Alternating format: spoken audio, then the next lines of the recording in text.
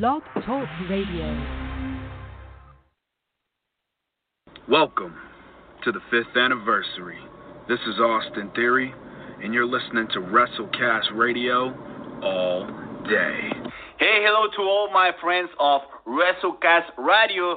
This is Flip Gordon, and I'm very excited to introduce you to one of my favorite wrestling radio shows. Hey, what's up, guys, from WrestleCast Radio. This is Humberto Carrillo, WWE Superstar. You are listening to WrestleCast Radio. El Latino está en la casa, baby. Welcome to WrestleCast Radio. Oh, shit. Time to get down, y'all. Time to get down, get funky. With your boy, Tuco Scorpio. Get ready to open up this show live, right here on the WrestleCast Radio. That's right.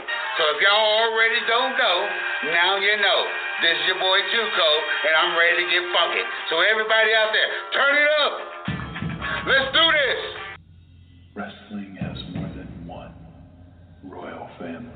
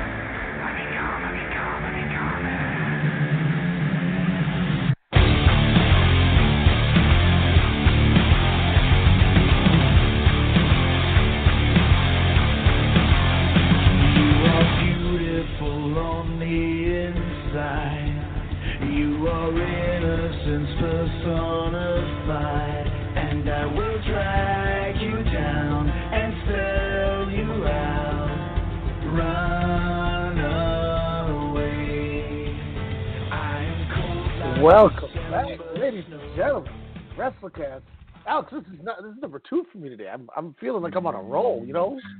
Yeah, this is pretty tight. I mean, 2 shows in 14 hours or whatnot. But kind of let the audience know, as well as me, kind of breaking news that happened in Japan that's not coronavirus related there.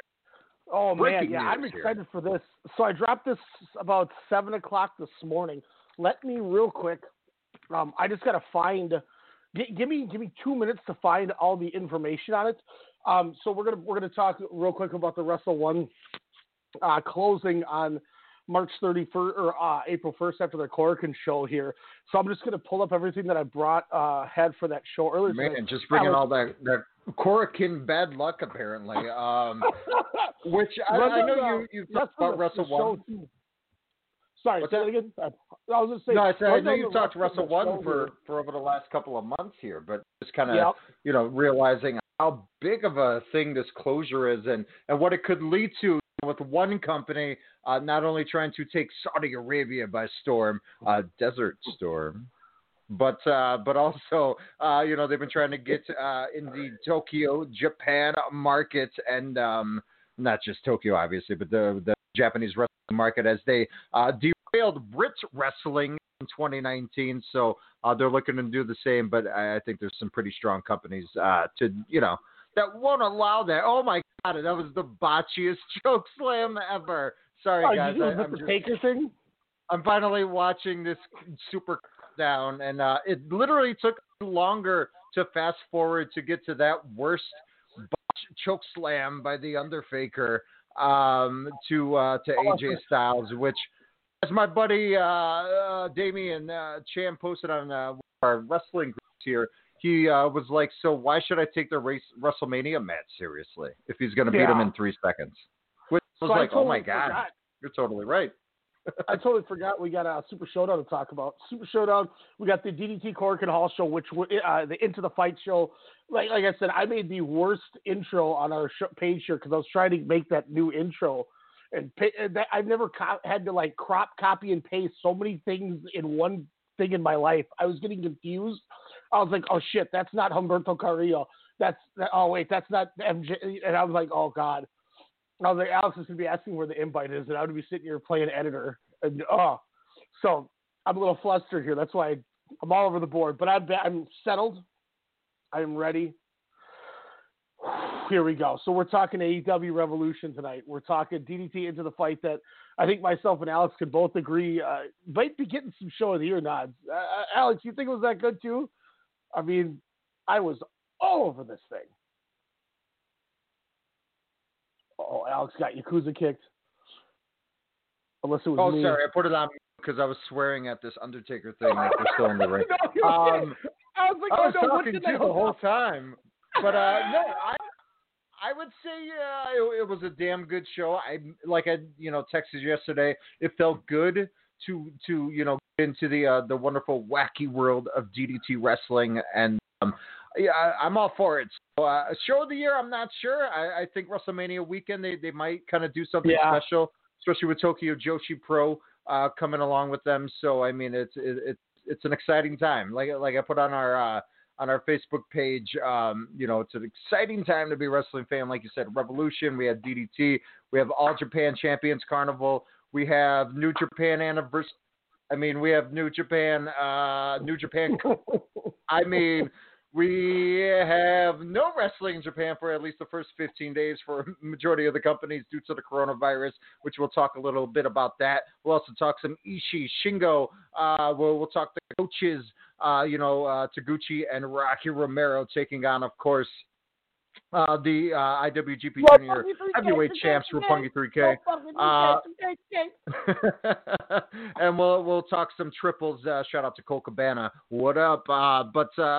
It's just going to be a fun-filled show, but of course the big thing preview, AEW's Revolution, which Cody dubbed, I believe he was talking to Newsweek this week, of course, promoting the show here. Well, not here, but at the Wintrust Arena, a new arena over in McCormick Place in Chicago, Illinois. Not Schaumburg, not wherever the Sears Center is, but downtown Chicago. I love it. And they said they feel like this could be their WrestleMania. So they definitely got a card for it. We'll also talk Iron Man match, Kenny Omega. Now, since we've said Pac for so long, but it's like your friend's white dad in the 90s, like, hey, you listen to Tupac. So that's kind of when I get when I hear JR, Shivani, or anyone else call him Pac. But fun show here. We are going to be faster than normal because we got 2 hours until AEW starts. So we're not going to be – I think we're going to have to try to not be Ryan and Alex take Manhattan or whatever you want to say. Alex and Ryan go to the Bahamas where we just start ranting. Because I do want to go over tomorrow's or tonight it starts. Tokyo Joshi Pro has their Genghis Khan Kirishima Presents Spring Beautiful One-Day Tournament 2020. It's at the Ochanomizu Dojo in Tokyo. And it was the original show had got scrapped and they had to change things, so they're doing a one-day tournament, 20 matches. And this might be, if done right, one of the best shows of the year because this concept is fantastic. So I'm going to go over that with you. I'll just speed through it. But as the kickoff here, this is as per our Facebook page this morning. Keiji Muto and President Kaz Hayashi held a press conference at the Gen Sports Palace Media Center in Okubo, Tokyo, to announce that Wrestle One will suspend all activities as of April 1st. To me, that means closing, but we'll see. This date also being their last show at Korakuen Hall in Tokyo. Muto stated that the promotion has faced a deficit after the launch in July of 2013, and they have struggled ever since. Muto stated that Gen Sports, owners of Wrestle One, which is also connected to K1, the kickboxing, has taken the financial burden year after year. which has been decided that there's no reason to inconvenience them any further. President Kaz Hayashi stated that everyone involved in Wrestle One has tried hard to keep this from happening, but sadly it was just beyond their means to turn things around. The entire Wrestle One staff and wrestlers will no longer be under contract with the promotion as of March 31st, though they have agreed to take part in the final show the following day. The event card will be announced on a later date. Muto also announced that his final appearance for the promotion will be on March 15th for their big show at the Ottawa Gymnasium. He will be unable to attend the Korakuen show on April 1st, as he is previously booked to be in the U.S. for several independent shows during WrestleMania weekend, him and Janelle spring break, things like that. I captured it with, does this mean Wrestle One will become what I posed the question to you, or a couple weeks ago, NXT Japan with Sendai Girls. Could talent also flood to All Japan, and that being the extra help to get their stride going that we've been talking about? That would be nice. Yeah, that's what I'm kind of hoping for. Early this morning, I forgot Koji Iwamoto is Nomura's replacement. I said you should throw Shotaro Ashino in there. That's totally fine. You're right. Koji. You called Koji. You got it. Like I said, we're 3 for 3. You called Goldberg. You called Koji, and I called Sugera. So we're on a roll here in 2020. But straight. I hope this means that these talents go back to All Japan, because you're not going to have Susumu Yokosuka forever as your All Japan Junior Champion, and Akira Francesca isn't ready yet. Yusuke Okada, maybe is there, and I feel like they'll just go back to Koji Iwamoto, which is a safe play. But I want something new. Nothing against Iwamoto. I just want something different, like they're doing. Kaz Hayashi coming over there, Pegasio Alumasar, maybe would be really fun to see Pegaso Luminar in there. Sushi is awesome. He's a little dragon. He's wrestled on a ton of different things. He would be cool. They have options if they make this merger happen. Seiki Yoshioka, part of the Strong Hearts, would be awesome. Heat would be cool. That would be nice. You also, like I said with that, maybe you have the Strong Hearts connection now. So there's a lot of things that could come from this. Wrestle One's champion is Katsuhiko Nakajima. Does he do the same route of some of the other Noah guys and take a dabble in there? I would love to see Shotaro Ashino and Yusuke Kodama come in there with the Infants Terribles and do something with Evolution and Violent Giants, or with Jin. There's a lot you can kind of go together. I don't know. It's Daiki Inaba is a dark horse guy with Andy Wu who could come in and really, really shake things up in that mid card to upper mid card of guys that Koji Doi. That's another one I forgot about. Wrestle One is a company that I haven't seen a ton of, but I've seen enough that. So any relation to Naruki? Because I got up around like 5:30 because I'm an old man, even though you're way older than I am. To do the damn thing, and I just scrolled on Facebook, and that's when I found out. I was like, oh, well, we're supposed to do a show last night, ladies and germs, but we're old dudes. We're in our 30s now, so and with kids, and we fall asleep. But anyway. Well, you were watching that. I was watching Knives Out, which was great. But anywho, so I see that, and I was like, whoa, this is gonna blow Ryan's mind. And I'm not gonna lie, full disclosure, we have our text group. Me and you, we're both wrestling marks, even though I give you more shit than anything. But I'm just a bigger mark than you. But I posted the deal Wrestle One thing, and you're right, you effing mark. Yeah. the reply to my because I was like, I'm not gonna send it to him at like 5 a.m, and then I see he's like WrestleCast Radio live doing it. I was like, wait, what? I was like, oh, and I was like, I gotta go to work. But no, it was it's only 7 minutes. But no, so it was just really interesting. And then in the group in the Facebook page, everyone kept saying Doi. And I was like, wait, when did Naruki Doi have affiliation? So this is entirely, obviously, someone so different, right? Yeah, no. I don't think that they have any relations or anything together. But, Koji Doi. There's the thing I was saying was I haven't seen a lot of Wrestle One. It's not as much as I should have. Like, I've watched it. I've dabbled in it, things like that. But there's so much good talent in there that it's kind of like my obsession with Fuminori Abe and Ayato Yoshida. Yes. If you just get them out there They can be stars. You just need people to see them. And that's kind of what a lot of this is. And this is an opportunity where this is, Alex, did you listen to the 7-minute rant I did this morning? No. We had a 1700 truck that cool. I was alone for. So my feeling was, if this turned into NXT Japan, you have a ton of great role players where you can do something that no other company in Japan can do. You can make Shinsuke Nakamura your champion with these guys. So now you're feuding Shinsuke with Shotaro, guys like that. And now you got Io Shirai as your women's champion feuding with Miko Satomura. This is why NXT Japan making Sendai Girls and Wrestle One their how to make their company. That's how you do it, and it scares me because I don't want to see Andy Wu having to face. Here comes Kota Reeves over to NXT Japan, and he just took out Andy Wu. I don't need that. I don't need nothing against what was the Rock this monster, Jonah Rock. Nothing against Bronson Reed or whatever they call him, but I don't need to see him making his NXT Japan debut squashing Daiki Inaba. That's not good business. No, don't do that. I don't know how the crowd reacts to it either, but I don't know, man. So for peons like myself, Keiji Muto, I know who it is, but just let everyone know who Keiji Muto is and his significance and relevance in professional wrestling. Keiji Muto is great Muta, man, we talked about a few days ago. He was the founder of Wrestle One. He was the guy who gave the world Sonata, whether it's, one of the best things or as the last couple of months were kind of just I don't really care anymore, but nothing against Sonata. Shout out to him probably potentially winning the cup, but now we don't know about it. But evil FT Dub. He had a good partnership with Impact for a while too. That's why Sonata did his excursion there. He was the great Sonata to be the playoff of the great Muta. We all know Muta's lineage and history. That's something to discuss. Gen Sports, who owns K1, bought Wrestle One.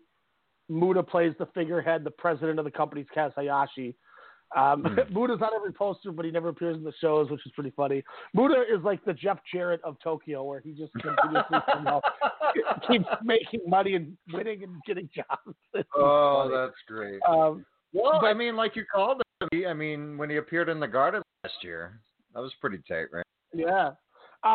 Here's something I'm really excited for, though.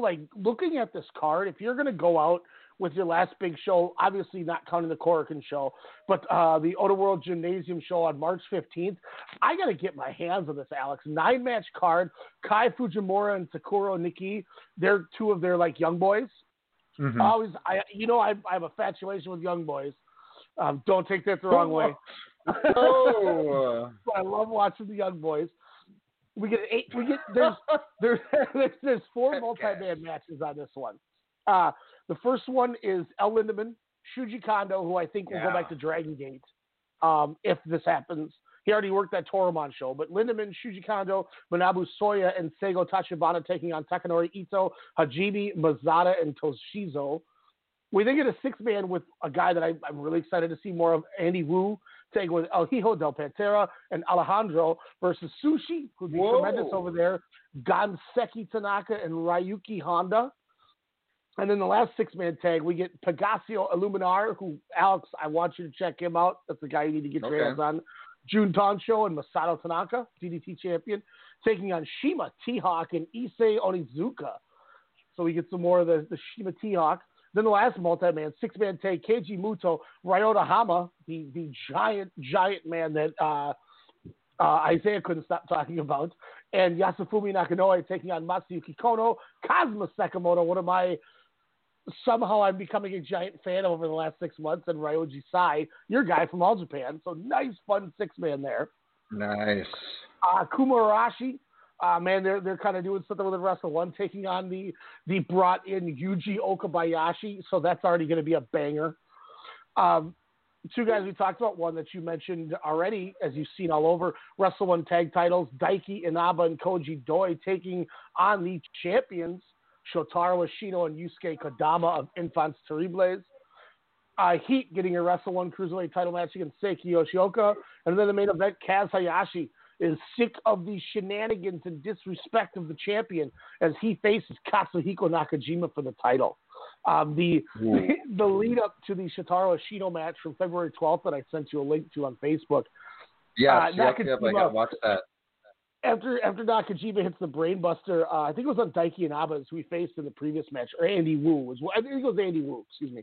Hits with a brainbuster, pins him, stands up, grinds his foot on the title, holds it over the top rope and just lets it fall and just starts smiling at people. And this is his entrance against Shotaro Ashino is the one where I sent that picture to the group. I think it was me. It was you or me, but it was Nakajima getting in that fan's face who was just thumbs down, booing the hell out of him. That's from this match from a couple weeks ago. So, they hate Nakajima in Wrestle One. He's so good as a heel. So this show, man, top to bottom, if you're going out, holy hell, you're giving me something fantastic, and I am jacked for that, man. There's probably no way around it where, if they have such a good turnout or whatnot. What's pretty much is done is done, right? Yeah. Yeah, you're not coming back from this. They're saying that that they're suspending operations, but let's be honest, I think it hurts you. They took a shot 2015 and did a U.S. tour, and it failed miserably. Sonata left and did that run-in when he was the reason that Okada didn't have like a 4-year title reign, that it broke up for 2 months or whatever before he beat Naito back. When Naito had that little mini run with Sonata's debut where he had a black mask, a black tank top, and black jeans on. They put the title on Muda, and then Muda's Muda. He was old, but he could still do things. But then he had to have this big surgery, so they didn't really get to do much with him as champion. Shotaro Ashino is a guy I think they should have kept running with, but I understood why they took the title off him last year, at the Korakuen show last year when me and Isaiah were there, and put it on T-Hawk because that was huge. And now, it even makes more sense with Eikeman. Apparently, Eikeman is literally, it's just dotting the I's and crossing the T's that he's in WWE now, which pisses me off. So mad that Eikeman's going to be in the E.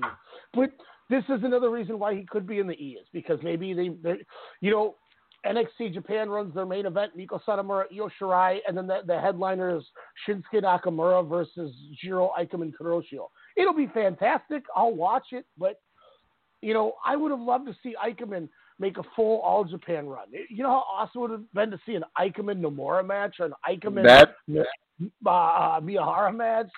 Oh, for sure. No, he's definitely becoming one for me that that I do have my eyes on, and someone I can't wait to see grow a little more, especially from the random shows that I've seen him out over the last year, I would say. So I don't know. It'll be interesting to see where this goes, but we'll keep you guys updated. I'm going to be watching this like a hawk because I'm Japanese like Indies is my boner, so I'm all over this. I want to give you this real quick here before we start breaking into our reviews. Spring Beautiful Tournament, Tokyo Joshi Pro.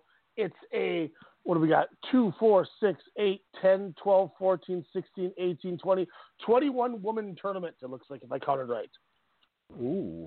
So wow. We have, you have 1, 2, 3, 4, what is it? G is, so 8, what do we got? 1, 2, 3, 4, 5, 6, 7, 8. So 8 first round matches. And then there's 6 buys, and then they go in. So it's a crazy tournament. So immediately in the first round, you have Shoko Nakajima gets a buy into the second round. Okay, so Shoko Nakajima faces the winner of Maki Ito and Suzumi. I'm assuming Maki Ito and Shoko Nakajima if I'm making predictions. And then the winner of that faces the winner of the other match in their block, which is Pam Harajuku and Rika Tatsumi. So I'll go Palm Harajuku makes it in. We'll go Maki. I'm going to call this on the fly. I wasn't planning on doing this, but I'm doing it. So Palm Harajuku goes to take on the winner of Nakajima and Ito. We'll go Ito gets to that Final Four. Then you go to the next little round robin gimmick of it. Yuki Kamifuku, who is one of my personal favorites. That's the one that I sent you that picture with the girl with the trains, the toy trains, like play with me. And she does all the yeah. Joey Ryan was trying to grab her dick, but she didn't have one. And then everyone was like trying to help her stop Joey Ryan. So I'm assuming she gets pushed. So she already gets that first bye. She takes on, I got to find this. This is so crazy how they're doing this. She takes on the winner of Hyper Misawa and Mirai Mariumi. Hyper Misawa is going to smoke her, so I'm not worried about that. We'll go Hyper Misawa to the next round too. Then we get Haruta Neko against Miyu Watanabe and Nodoka Tenma versus Mizuki. We'll say Mizuki goes all the way through, and she takes on Maki Ito. So we'll put Mizuki in the finals, Alex. Mizuki is now in the finals. Then we have Mina Shirakawa taking on the winner of – oh, wait, that's already that one. Natsumi Maki and Sina Shiori. Raku versus Yuna Manase. Miyu Yamashita against Masahiro Kiru. And then Shoko Nakajima, like I said, is already in there. I'm assuming Miyu Yamashita goes to the finals against Maki Ito and Miyu Yamashita wins. That's neither here nor there. I got so confused reading this with 20 matches to try to remember a bracket that I just am going to stop. But here's where I say that this tournament's going to be worth watching and why it's going to be fun. 20 matches, yes. From the first round to the end of the quarterfinals, all matches have a 5-minute time limit only. So they're going to be quick with 2 count pin rules. So you only got to get a 2 count. You don't need to get 3. In the case of a tie. How is that possible? So, yeah, it's 5 minutes and you only got to get a 2 count. So these matches are going to be like sprints. The gimmick, was that not DDT? Was that DDT where it was like the 1 count or the 2 pin gimmick? DDT did have the 1 count on that hard. But it's not intended as a joke, right? No, it's to make it quicker, like if there's a break, things like that.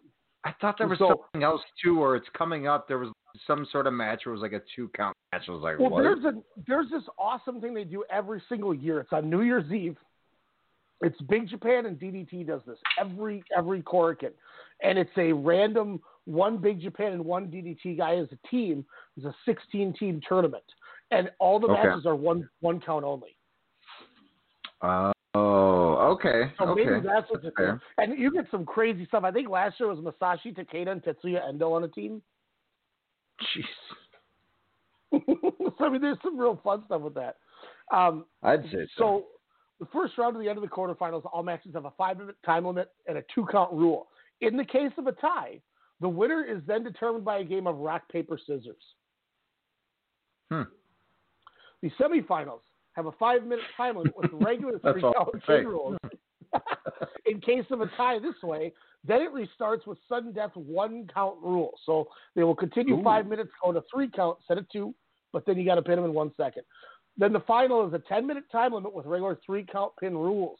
In case of a tie, that match restarts also with sudden death 1 count pin rules. So 20 matches, but it should go really fast, which is why I'm kind of excited for it. It's going to be a sprint. The winner gets a prize from a place that myself and Isaiah we frequented while we were near Korakuen Hall. Genghis Khan's Kirishima. It's some fantastic beers, some fantastic steaks. They had some fantastic mixed beverages as well. So check out Genghis Khan. How much yen was that? By the way, I got a tall Sapporo for 400 yen there, which is $4.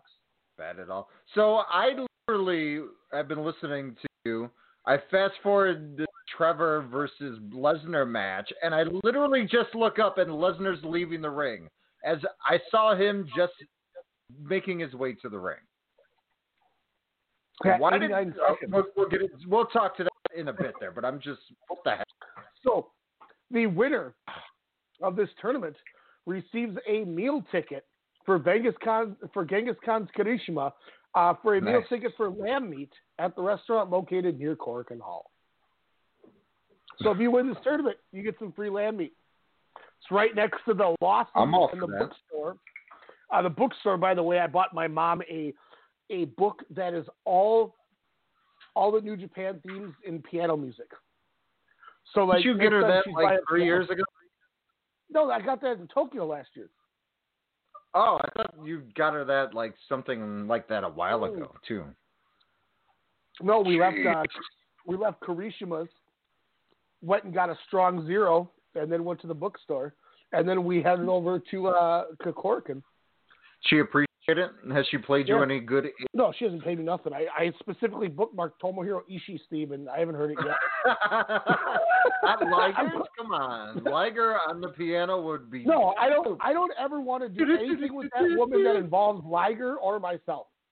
She could kick rocks and kiss my ass. Gene is wearing a Liger mask while playing it. Would that make up for anything, or would that haunt your dreams forever?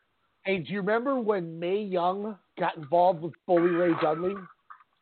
Oh no, you would bomb your own mother through a piano. Eventually, she's not going to be able to use that rolling cart she has, and she's going to have a sitting chair.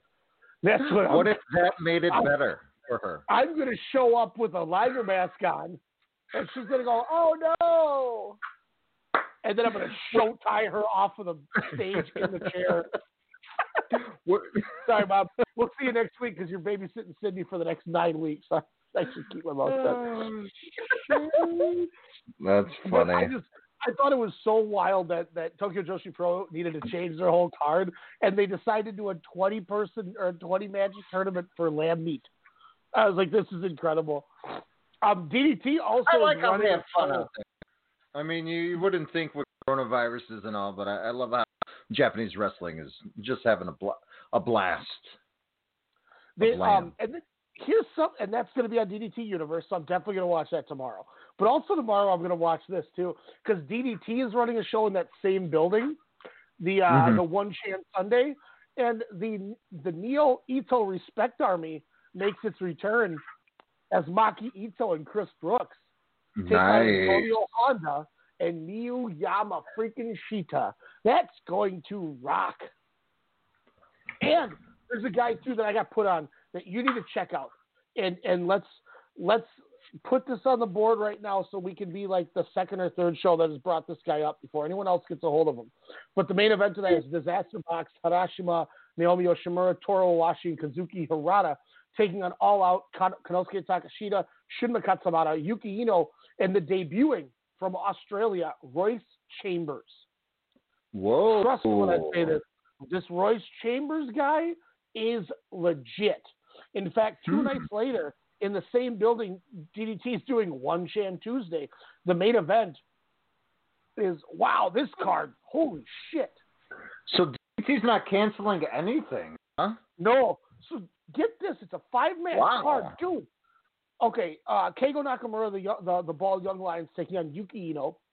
And then they write the challenge anytime, anywhere, time difference battle royal with Soma Takao, Yuki Ueno, Naomi Yoshimura, Kazuki Hirata, Kazusada Higuchi, Mao, Makoto Oishi, Mizuki Watase, and Yuki Onaya. That'll be dope. We get Shunma Katsumata and Harashima. Then in the semi-main, Daisuke Sasaki and Tetsuya Endo take on Konosuke Takeshita and Akito.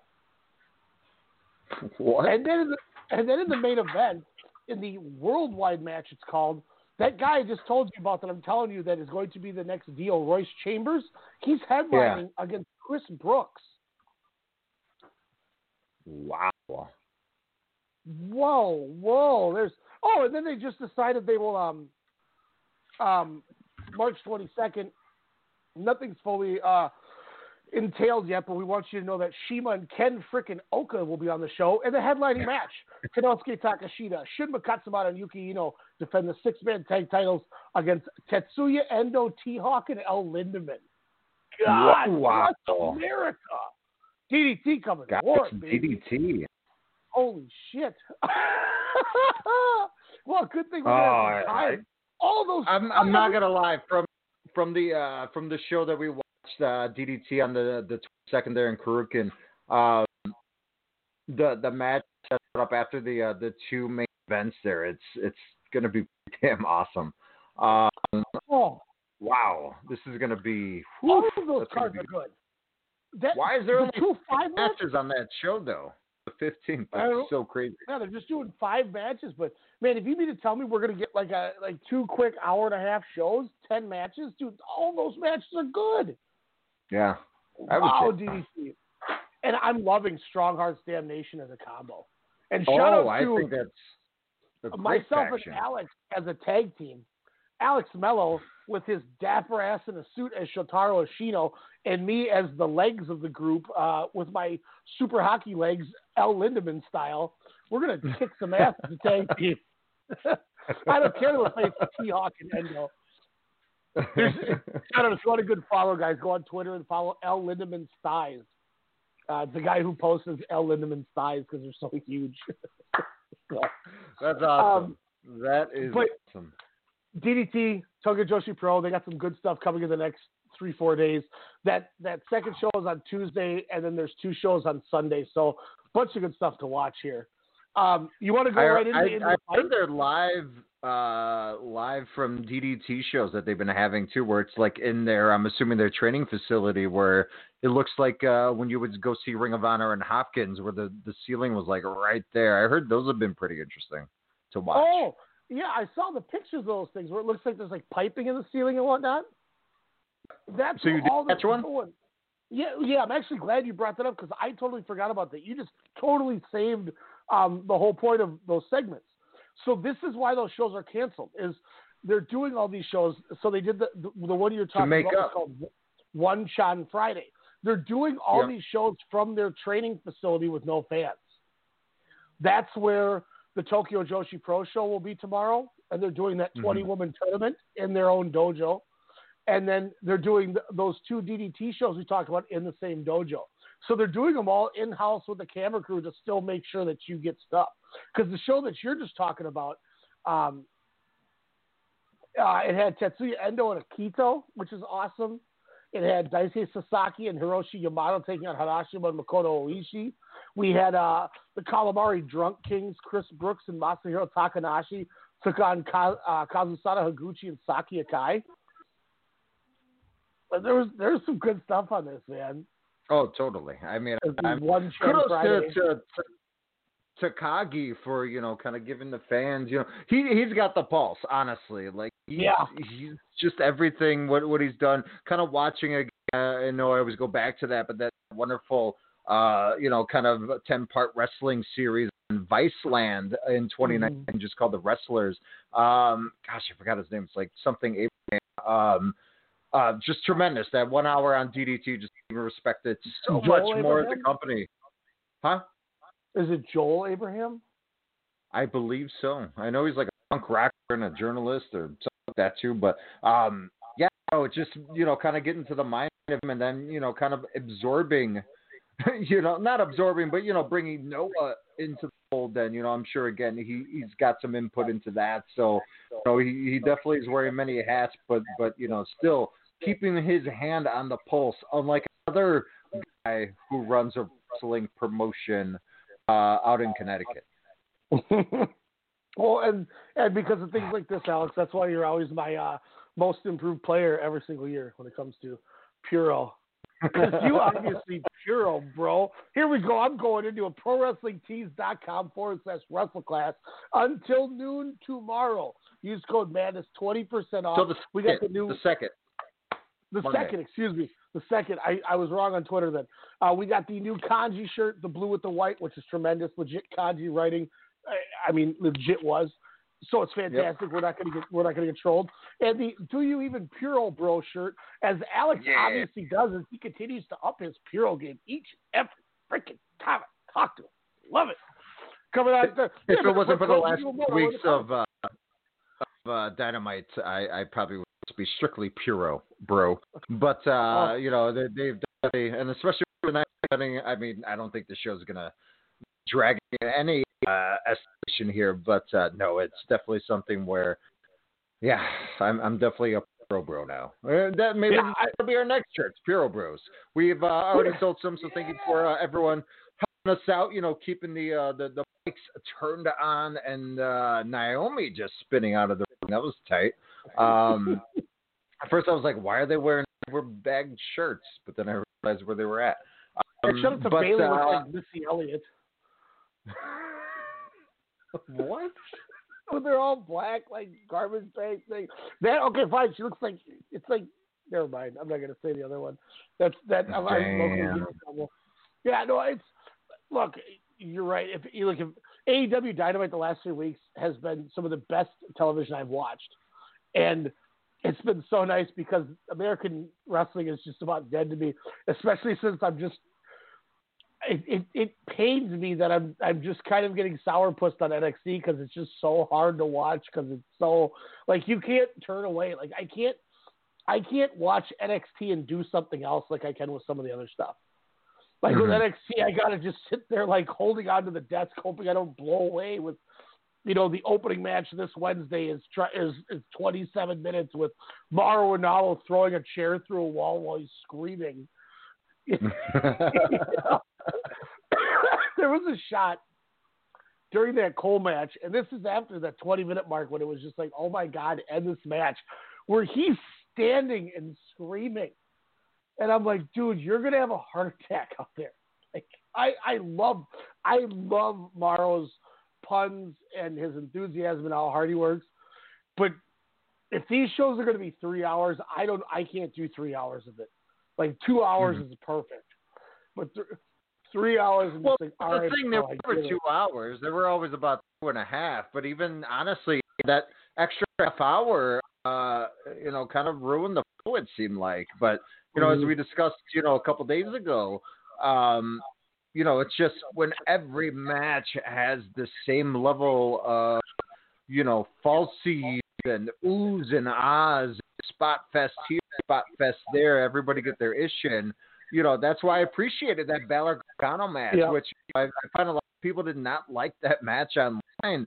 But for me, I thought it was just, the perfect come down match from, a grudge match involving Tinga Knox and Dakota Kai. And of course, that Keith Lee, Donovan Dijakovic. Wow, I got that without even looking at my notes. But, I still think that's, I think you gave it 3.5 or whatnot, but for me, for what it did, to go to, your actual technicality of a wrestling match for the first 10 minutes, I thought was brilliant until, again, they got their ish in, but to me, it was all perfect for that type of show there. So it'll be interesting what they do. Of course, the media season's coming around here, so they already have a number one contenders ladder match for the women's NXT championship, so it could be interesting. I say though, I've yet to dive into Tokyo Joshi Pro Stardom, Shimmer, Glimmer, and Glimmer, but I still say NXT for depth wise. For women's wrestling, it's fantastic. I would say even more than All Elite Wrestling. But so the ladder match, I'm like, that has me more pumped than maybe any Adam Cole championship match or even Gargano Ciampa Chapter 42. I'm bummed Io Shirai got hurt the way she did when she did that. Maybe she'll be back. If you want to throw two people in to have your ladder match, put Tegan Knox and Dakota Kai in there. Sure, you have to. That was the best ladder match I've seen in years, men or women. Like, they did new shit. It wasn't the same mold. You know what I mean? Like, it was when she was going to Pillmanize her neck, I about lost my mind. I was like, oh my God. I will say this to its credit, and we're not. I don't want to turn it into that show because we got 2 shows to review here. But as I was watching NXT from this week, I watched AEW, and then I did watch NXT. When Balor came out and he cut the.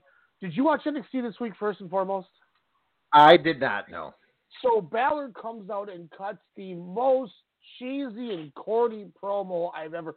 He's like, I'm not your so and so's favorite wrestler. I'm not your internet wrestling move favorite wrestler. Or so, I can't remember what he was saying, but he was like, he was trying to like blur the lines between like I'm the best internet flipper and I'm the best striker and the best and I've done all this and that and I've beaten everyone of this and he goes I'm not the prince and he's kind of promo. I mean it was a fine promo, but you could tell it was very now these are your bullet points, kid type of a promo. Yeah. But he did the best he could with it. And then he's like, because I'm going to WrestleMania, and I'm going to do whatever I want when I get to WrestleMania. And then in one of the best, I haven't popped for something like on a WWE television show in ages. But Balor's like, he says his piece, and he gets interrupted by the dun dun dun dun dun dun dun dun dun dun dun. And the building loses their minds. And out comes Marcel Bartel and Fabian Eichner. What? And Bartel. You would have been better with Timothy Thatcher. Sure. Oh, yeah, that would be dope. But, if there's one thing I'll tell you about Axel Dieter Jr. and Marcel Bartel, this dude can cut on the stick.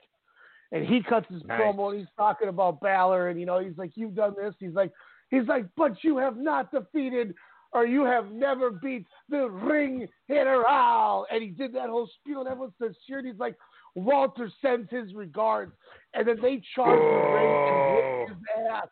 He starts fighting back. He's fighting back. He goes into a John Woo on the floor to Eichner. And Bartel comes out of nowhere and jumps over the ring steps with a spinning European while he's in the John Woo. It was so awesome. And Bartel and Eichner beat his ass and go, Walter sends his regards, meaning we're getting Balor and Walter. I was like, okay, sign me up for that. 100%. Yeah, I was like, I can mess with this. I'm into this. I was like, I'm good. We can make this happen. Europe. I mean, I'm fine with that. Him and Devlin, they could be, the Irish such and such, the Irish Aces or whatever the hell they want to do. The Guinness Bros. Yeah, I'm all for that 120%. I mean, experienced veteran, as Devitt is against, a big monster like that. It's not going to affect him in defeat. I think that's the match to get Walter back on track after that abysmal appearance in Chicago there during Survivor Series. So, I was just all right. You mean that NXT Tampa Walter, please? There you go. What are we talking? Walter? What? Who? Huh? Yeah, Walter and Balor. By the way, friend of the show, contributor of the show too, David Ritter, who's attending AEW Revolution tonight, sent me a picture of Raven and Tommy Dreamer, which is awesome because C2E2 and whatnot. But the craziest thing, especially from Chicago and whatnot, Sven Gooley.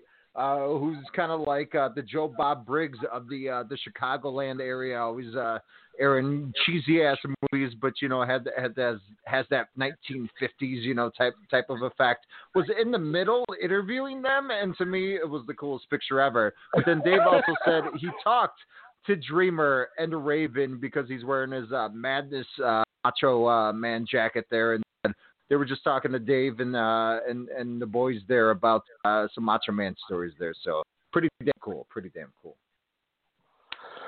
Ooh, all right. Now that we've learned that we're going to get Walter and Balor and the excitement of that, let's talk into the fight. We'll do into the let's do this. We'll do DDT into the fight. Yes.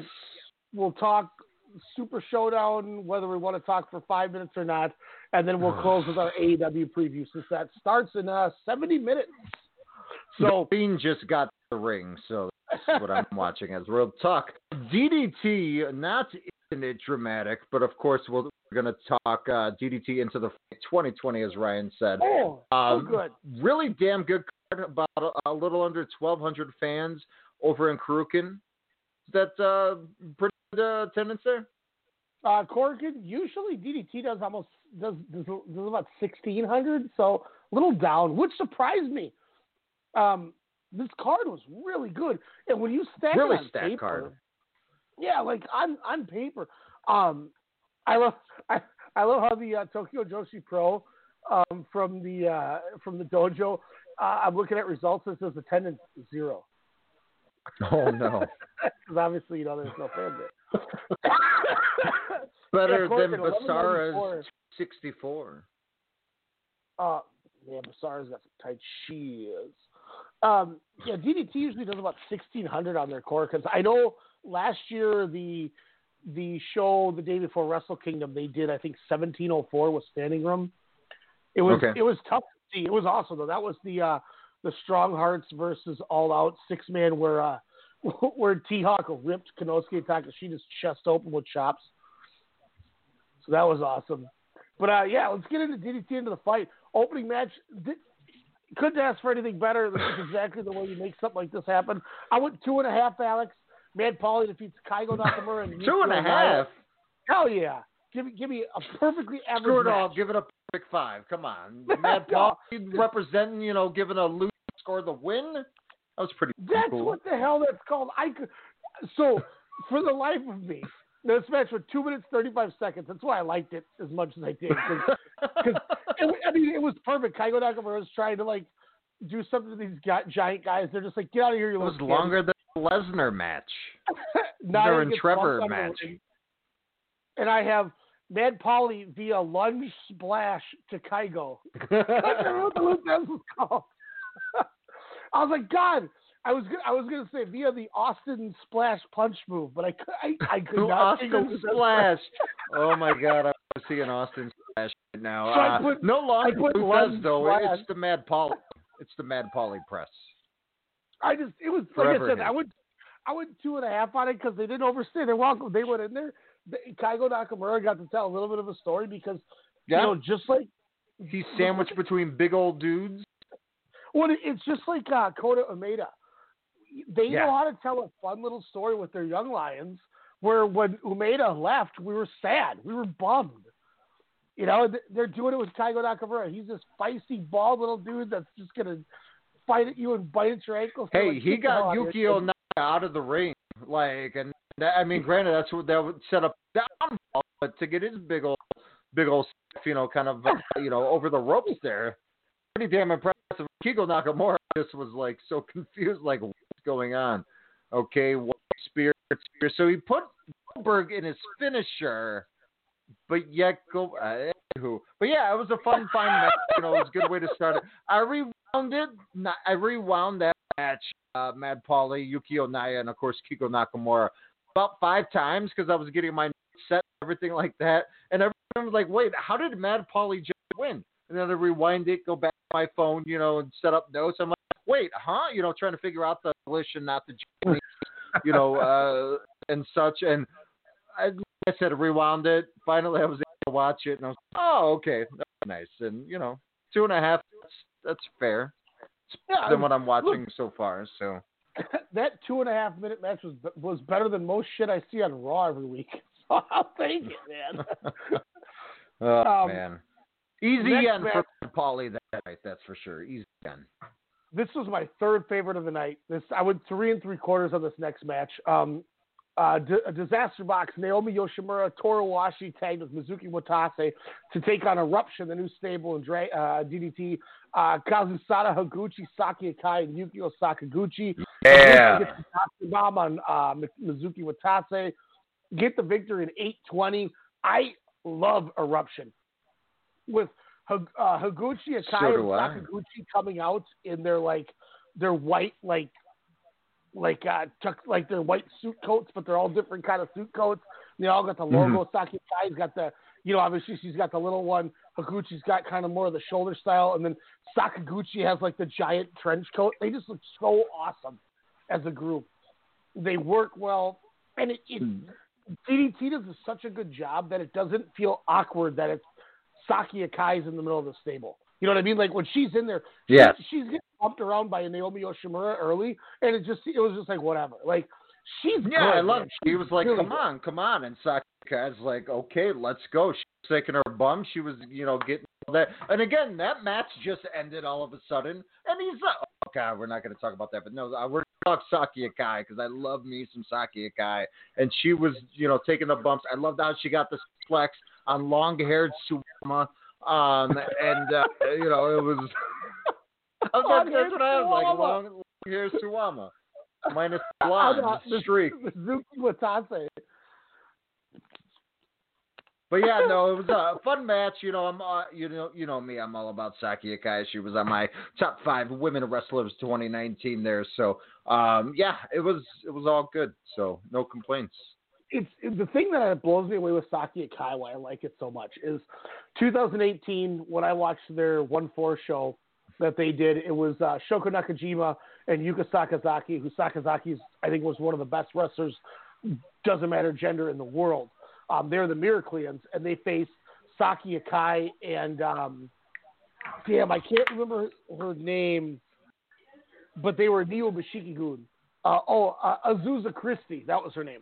And Saki Akai was just not that good. She came out with the Black Rose, and she was under Azusa Christie's, like, she dressed like a nun, her spell or whatever, kind of like the Udamaro and Izanagi thing with Purple Haze in All Japan. But Saki Akai was I was like, man, she's got a ways to go. And over the last 2 years, it's remarkable how much better she's gotten. And I credit it to the fact that she's been working a lot of DDT, and she's in there with the guys, and they treat her the same, and she gets better. Like, she's drastically gotten better. It's why I love watching Chihiro Hashimoto, who we'll talk about. Yes. I want to see her and Jordan Grace go at it since they're doppelgangers. I mean, she is tremendous. Like, well, and the fact that she was in the deal last year in the DDT's Grand Prix. Yep, that's right. That's why, and I'll give you your props for putting him over, but Senshiro Takagi, he does such a great job with these companies because he doesn't care who you are or what you are. He will make it work, and everybody improves, and it's been great. Eruption, man, it's a breath of fresh air. They're going to be in that 6-man title scene this year, I can guarantee you. Oh, gotcha. Yeah. They're doing gender wrestling by not making it a big thing, which I will say a lot of people, who on Tessa Blanchard, when the Impact Championship, whatnot, I would like to see her and Ace Austin. I'd like to see that match. And now we got Valkyrie, challenging Tessa for the Impact Heavyweight Championship. I don't watch the shows, at all. I don't know how they're showing them or perceiving them. As long as they don't make it a big deal, it'll work. Because as long as the product is good, we will watch and we'll support if you're a true wrestling fan. And that's what DDT, the Japanese wrestling landscape, but primarily DDT, does so well. And Takagi, as you were saying, just knows how to manage it. Hell, we could even say Game Change Wrestling or the Territory, or what was that 20-part series they had on? Yeah, Beyond there. So, I mean, they're doing great stuff there. And again, as long as it's not like, this or that, people whining, and it's just straight wrestling in the end. And that's what's so good, too. Like, I'm glad you brought that up, because when you watch DDT, they don't make it a big deal that, oh, my God, Saki Akai is going to face, Mizuki Watase. It's just, hey, look, it's Kazusada Higuchi, Saki Akai, and Yukio Sakaguchi. It's all 3 members of Eruption. They just treat it like wrestling. And that's almost the best thing, too, because everybody's so into the gender, making everything so equal. But then they're like, oh, my God, a man's going to wrestle a woman. DDT is just like, they're on the roster. So we will book them accordingly as to what their storyline is and angle for the roster. It's just, that's why it works. That's why it works. It's like how the E had it with Nia Jax and Randy Orton. They didn't make too big of a deal out of it. They were just like, oh, man, she's stepping to him, he's stepping to her, RKO here, and it just worked at that moment. We're like, ooh, what are they going to do? And then, they're shutting the forbidden door. One of the best matches of last year, and I didn't get it on my ballot or, pitch it to be on a ballot because I didn't watch enough of the company. So your Finn ballot? Finn ballot was Chris Statlander and Joey Janela. Yeah. No, there was nothing brought about it other than, hey, it's Chris Statlander versus Joey Janela. And it was incredible. That was that Beyond series, right? Uncharted. Beyond Uncharted. Yeah. I remember hearing a lot about that match. Kind of towards the end of the year. Kind of whether it was on the Twitter sphere, Facebook, or what have you. So that's something I'll have to check there. Interwebs. But yeah, I heard a lot of good stuff on that. I still want to see that cruise match on the Jericho Cruise, where it was Omega and Riho taking on, I forget who. Kip and Ford? Was it Kip and Penelope? So I mean, that would make sense. So, but yeah, I heard that was actually a pretty damn good match. So, you know what else was ironically a pretty damn good match? Did Shoko Dino, Super Sasadango Machine, and Yaki Urano took out Hiroshi Yamato, Kazuki Harada, and Shinya Match of the Year candidate. Dino, Sasadango, and Urano all come out wearing these Sasadango masks. You got to prevent the coronavirus, man. Yamato, Harada, and Naoki come out wearing the masks as well. So then the referee puts one on as well. And fun match, and I'm watching this going, wow, there's not a lot of comedy in this match. Like, it's good, but it's a good match. It's not, I went 3.5. I was really into it. And I'm like, but they're not doing comedy. I'm a little confused. Then they start brawling to the locker room. Then they come out of the locker room and they're brawling, and I'm kind of looking, I'm like, somebody's wearing jeans. And then I realized there's a 7th guy, and he's wearing a Sasadango match. I'm trying to count off, like, oh, it's me. Like, Aoki's like, it's me, because he has that voice, and Harada's like, it's me, and Dino, and they're all counting, and the ref's counting, and the ref takes off his mask, oh, it's me. And all of a sudden, the guy in the jeans takes off the mask, and Dino's like, it's Danny. And then he rolls his eyes into the back of his head. He falls over like it's the ring. The building goes black, and then they're just all gone, and it's a no contest. I have never laughed so hard in my entire life. The guys in the ring talking about other matches coming up. I was like, what? The announcer guy's like, main evento. And I'm like, wait. Yeah. No explanation whatsoever. No, but I loved how Dino was, so just stops the match and is like, all right, roll call, everybody. Yeah, Dino's confused like, as hell. Yeah. This is great, man. The Sasadango Machine had to take off his mask, and everyone was like, oh, we know it's you. Like, Muscle's the guy, still here. God, it was a lot good. of fun. It was a lot so of fun. Good. And then they're like doing a recount, and then Danny or whatever his name isn't taking his mask off. And they finally like, wait a minute, who are you? The dude in street clothes. Everyone, and the gasp from the audience was. Oh my God! When his eyes roll into his head, and he falls over like he just got killed, and the crowd, like it's a horror movie, and everyone panics and runs, and like you said, the lights go out. They come back on in Korakuen, and the guy's like, next match. And I'm like, wait a minute, what? Well, didn't you text me like it was a Japanese horror film? Yeah. I know. Like I at the end there? I don't remember the exact, but I loved it. It was so freaking good. It was so – and I think what made it so good was the fact that they weren't doing any comedy. And you're like – man, this is just weird that there's no comedy on any of this. Like, they're playing it so serious. Oh, the comedy, let's be real, they're all wearing the same mask. That's the comedy bit. But, it's not an overindulgence, Densako match or Super Sasadango. The PowerPoint. Thankfully, that was in the pre-match, but it was just a lot of fun. You wanted me over 4 stars. 3.5, 4 stars. I was dying, man. I was like, this is so funny. And then the next match, all of a sudden, next to him, like, Seema's in this big, what? Takao, huh? Just a random 3-way tag match. I mean, Shima, Soma Takao, hashtag Strong Hearts. Now, whatever Nick Jackson said 9 months ago, taking up Hiroshima. Yuki Ueno and Masahiro Takanashi and Makoto Oishi. I'm assuming that's the team. I had no idea who it was, but a very Billy and Chuck-esque type of team, which, hey, nothing wrong with that.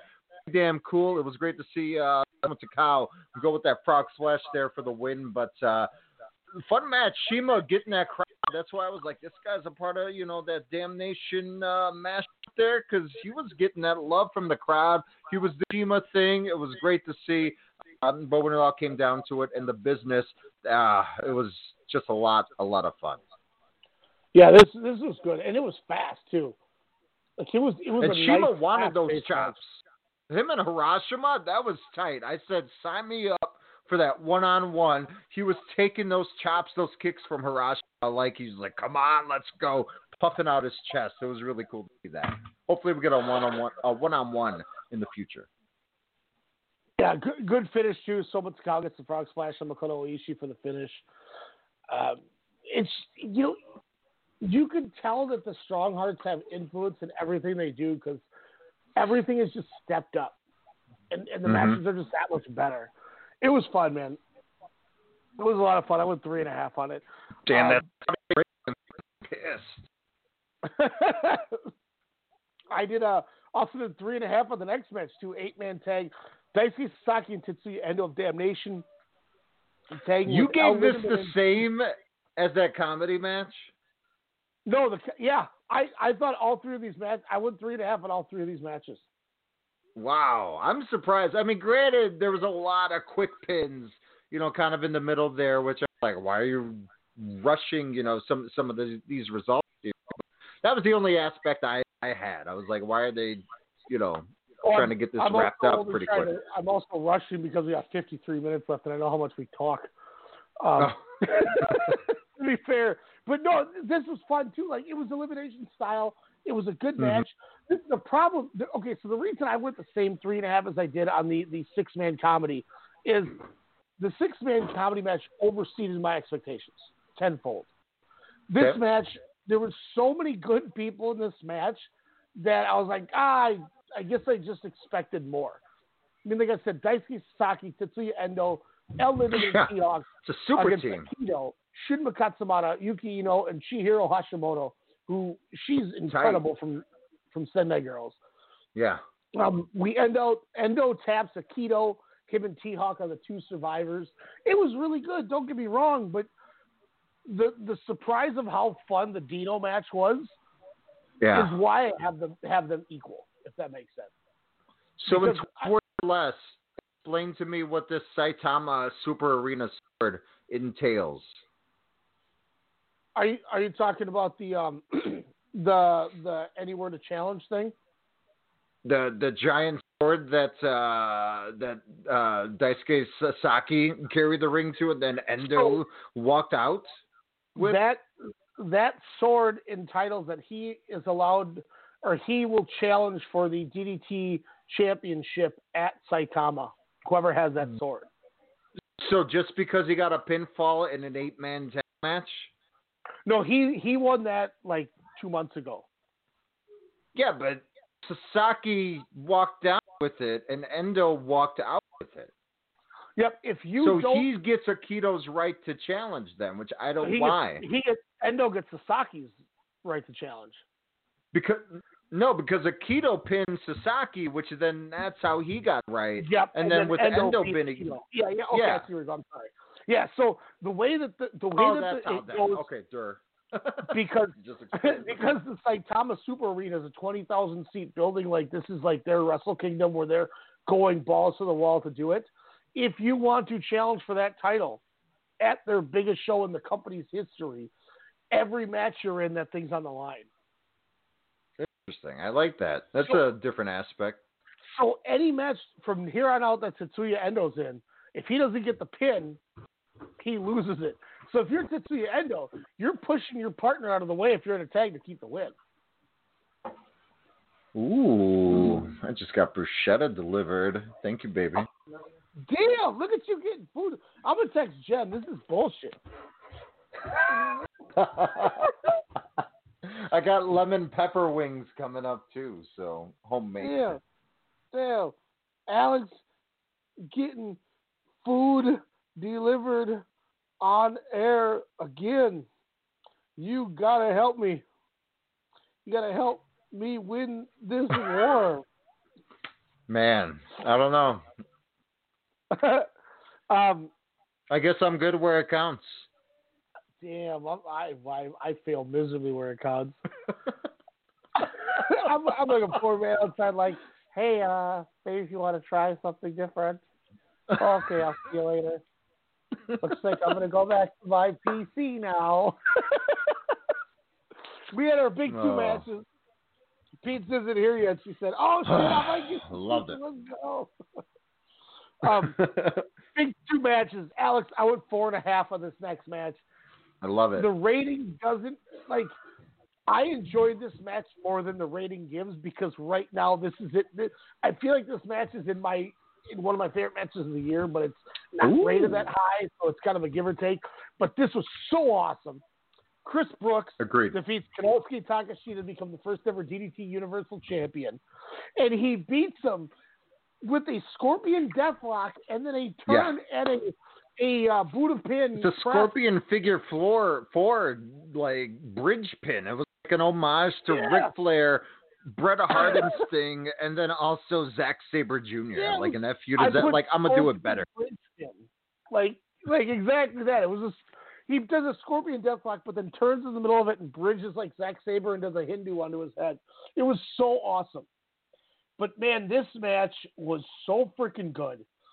Konosuke Takeshita playing the over cocky babyface who we both talked about. Is he heel? Is he getting heel? What is going on? He's difference, man. Katsamata Phantom with a shirt. They're fighting the crowd. Chris Brooks does a spot where he elevates Konosuke Takeshita in between the bleachers at Korakuen and then climbs the bleachers and foot stomps him. Oh, so you good. were there. You were next to those bleachers. I was sitting next to those railings. I had a corner seat for Ketsu Miyahara and Kai on 1-3-19. Damn it. I didn't know where to go from there, so I just thought, damn it, was an appropriate way to do it. But dude, this match was so awesome. It was so good. And what made it so good was they did just enough to throw callbacks to their last Korakuen show over the summer, but they didn't overdo it to the point that they gave you something new with so many different things. They had so many crazy pin combinations at the end. Konosuke Takeshita hits his swanton from the middle rope or from the top rope onto a seated Chris Brooks. You think it's the finish. Brooks still gets out, goes through more roll-ups, and then the ultimate pin we've never seen before. Beats Takeshita, and I didn't think Brooks had a chance to win this match. Like, I truly especially with it being the inaugural DDT Universal Championship match. You know, you think you give it to Takeshita, but hey, Chris Brooks has been earning his keep since we all thought he was going to be the OG Death Rider in New Japan, and then them, you know, kind of playing off on that. I mean, Chris Brooks, with Mox, just the transitioning from a company that you're so, pinpointed to, like Moxley was with WWE and Brooks, of course, with Progress and what have you, them, kind of making moves in Japan, just elevating them even more. Brooks has found such a great home, with DDT, as he's stated numerous times on Twitter on the show. And just to think what we're going to get next, for this DDT Universal title, Chris Brooks and Sasaki, let's go. Yeah, well, and that's the thing we talked about. Like, Brooks has found like a new calling in it. But we all know the importance of what Konosuke Takeshita is to this company. Oh, for sure. Brooks is a W. Like, DDT, man, kudos to you guys for bringing the guy in and showing him the love. I mean, look, he said he's dedicated to you guys and you're using him. Just tremendous. This match is so awesome, man. I freaking loved this match. Oh, it was so awesome. This rivalry, these two, this is just another excellent chapter in what they do. 4 3/4. Nice. I love it. Great match. I thought this was tremendous. And then when Takeshita gets Brooks, he pulls the Super Cena move, they're on the ground, and then Takeshita just like picks him up and gets him onto, the top turnbuckle, and then essentially just gives him a falling brain buster as he falls down onto the turnbuckle. Top turnbuckle was just insane. Air raid crash on the top rope? Yeah. My God. And that was the other thing, too, is they're doing all sorts of crazy spots where Chris Brooks is on the top rope, and Chris Brooks is going to Tiger Suplex Konosuke Takeshita. And then Takeshita somehow counters it and slides underneath him. And now he's trying to throw Chris Brooks off. But then he goes back up, and then Brooks counters. Now Brooks is on the ground, and he's trying to do something to Takeshita. Like, it was so good. And the fact that Konosuke Takeshita treated this like this was a Peter Pan or a Ultimate Dance Party or Judgment. Like, Konosuke Takeshita treated this match like this was the main event of a big, one of the big three for DDT. And he, I love Chris Brooks. WrestleCast, we are a fan of Chris Brooks. Everybody knows that. But Konosuke Takeshita is one of the best in the world. Chris Brooks is not as good as Konosuke Takeshita. And I'm not trying to say that as a slight to Chris Brooks. But Konosuke Takeshita took that Kento Miyahara approach, and he brought Chris Brooks with him. And this was such a good showing from Brooks because he rode that train and did everything he could to stay with Takeshita. And that's why this was so fantastic. And then, you mentioned, after the match, Sasaki comes out, jumps him, steals the title. So now we're going to get Damnation. We're going to get Damnation versus the Calamari Drunk Kings. Does this mean we're going to get Masahiro Takanashi against Tetsuya Endo? Sign me up. Oh, yeah, for sure we will. I mean, Chris Brooks, is he affiliated with All? No, obviously not with All Out. But I mean, what I like about Takeshita is, again, going back to that wonderful Viceland hour on DDT there, it got me to a point where I was like, okay, to me, he's not at that Rainmaker level yet, but he is that guy because he's still very, very young, where I think he is the face of DDT wrestling. He is that Okada-esque. And then you have, Endo and Sasaki. Sorry, that was horrible. But yeah, Sasaki, kind of being like the LIJ, Tetsuya Naito, type of guys there where, All Out's like Chaos, Damnations, your Los Ingobernables, and Chris Brooks just, kind of like, all right, here I am, the Osprey, if you will. Not saying because they're both Brits, but, it's just, there's a lot of awesome similarities with, these characters, not saying wrestling-wise, but, how they kind of have their top guys here and, where they put them into these, different shows within the company. And, Brooks and Takeshita, I know Takeshita said, this is my rival. This is who I want, to have great matches with, and they continue to do that. And Chris Brooks, pray to whoever you pray to. You didn't have Seth Rollins in this Universal Championship match because then you would be on the shelf for 9 months. Being the first champion, of course. Seth Rollins wishes he was Chris Brooks. Sorry. It's just the truth. Main event of the show, Masato Tanaka, which in 2020 we're still talking about Masato Tanaka, defends the DDT Championship against Mao. And Alex, I'm going to tell you right off the bat, every time I watch Mao wrestle, I feel like he is one of the most underrated wrestlers in the entire world because he's there for every spot. His facials are always there for anything he does. He sells everything. He knows when to get in position. I feel like we underrate how good Mao is. No, obviously with Eichmann last year, with that match last year, that guy was boom. Him and not Powerball. The tag guy, the Canadian who's banned in America. Yes, Mike Bailey. So the tag team where Mao reminds me of that Chicken Time Bomb. It has that promo edge where it's so different, but it's still like technical wrestling. But he will all of a sudden turn it on to 120 miles an hour and just run, and then get a foursome of plastic buckets full of Legos and rubber keys and give a rush leg sweep to a guy in his 50s who's still throwing mad roaring elbows. This was just a fun match. Mao, to me, I love how now he's focusing on that singles race, and it'll be great to kind of see him and Chris Brooks down the line. Him going for another title. So, I mean, a lot of fun. I thought him and Tanaka killed it. I mean, Tanaka diving really to the outside onto a table. I mean, and Tanaka, extending his hand at the end and showing respect and saying, "What about when Mao?" I wanted a little Mao crazy. I had a rubber ducky in my shorts just so I can get that Mao edge, giving that respect to him back. I mean, it was just such a great thing to see. So many rubber ducks. Masato Tanaka turned 47 yesterday, by the way, and he's having the best run of his career. Like, I know everybody talks about his ECW run, which they should. People who know Puro talk a lot about his FMW run at the end with Mr. Ganasuke, Tetsuhiro Kuroda, Mike Awesome, Hayabusa, guys like that.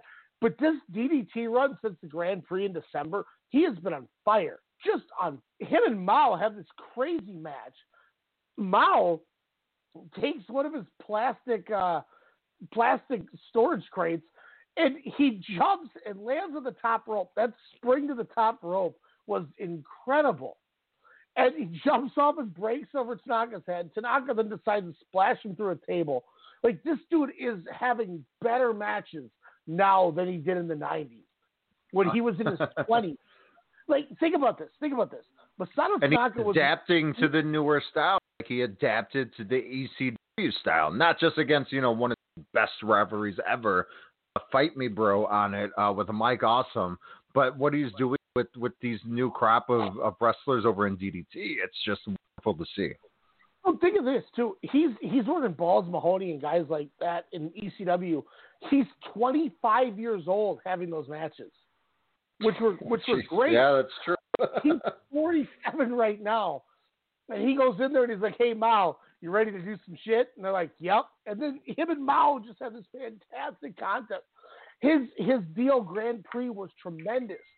Mm-hmm. I went 4 1/4. It was a fantastic match. Masato Tanaka wins with 2 sliding Dangan bullets. Yeah. The first one, he murders Mao. Mao kicks out, sits there staggered, eats another huge roaring elbow. Dangan bullet gets the victory. I'm wearing my Masato Tanaka Dangan bullet shirt that I got from Korakuen Hall. I got it last year at Korakuen Hall at the 01 show. When I was like, "Hey, can I have a picture?" He goes, "Buy a shirt." And I went, "All right, cool, man." And I was like, "All right, I bought your Dangan bullet shirt. Give me the damn picture." And then Shinjiro Otani was nice enough to just take one with me because he didn't have any merch. But shout out to Otani, he's tight as hell.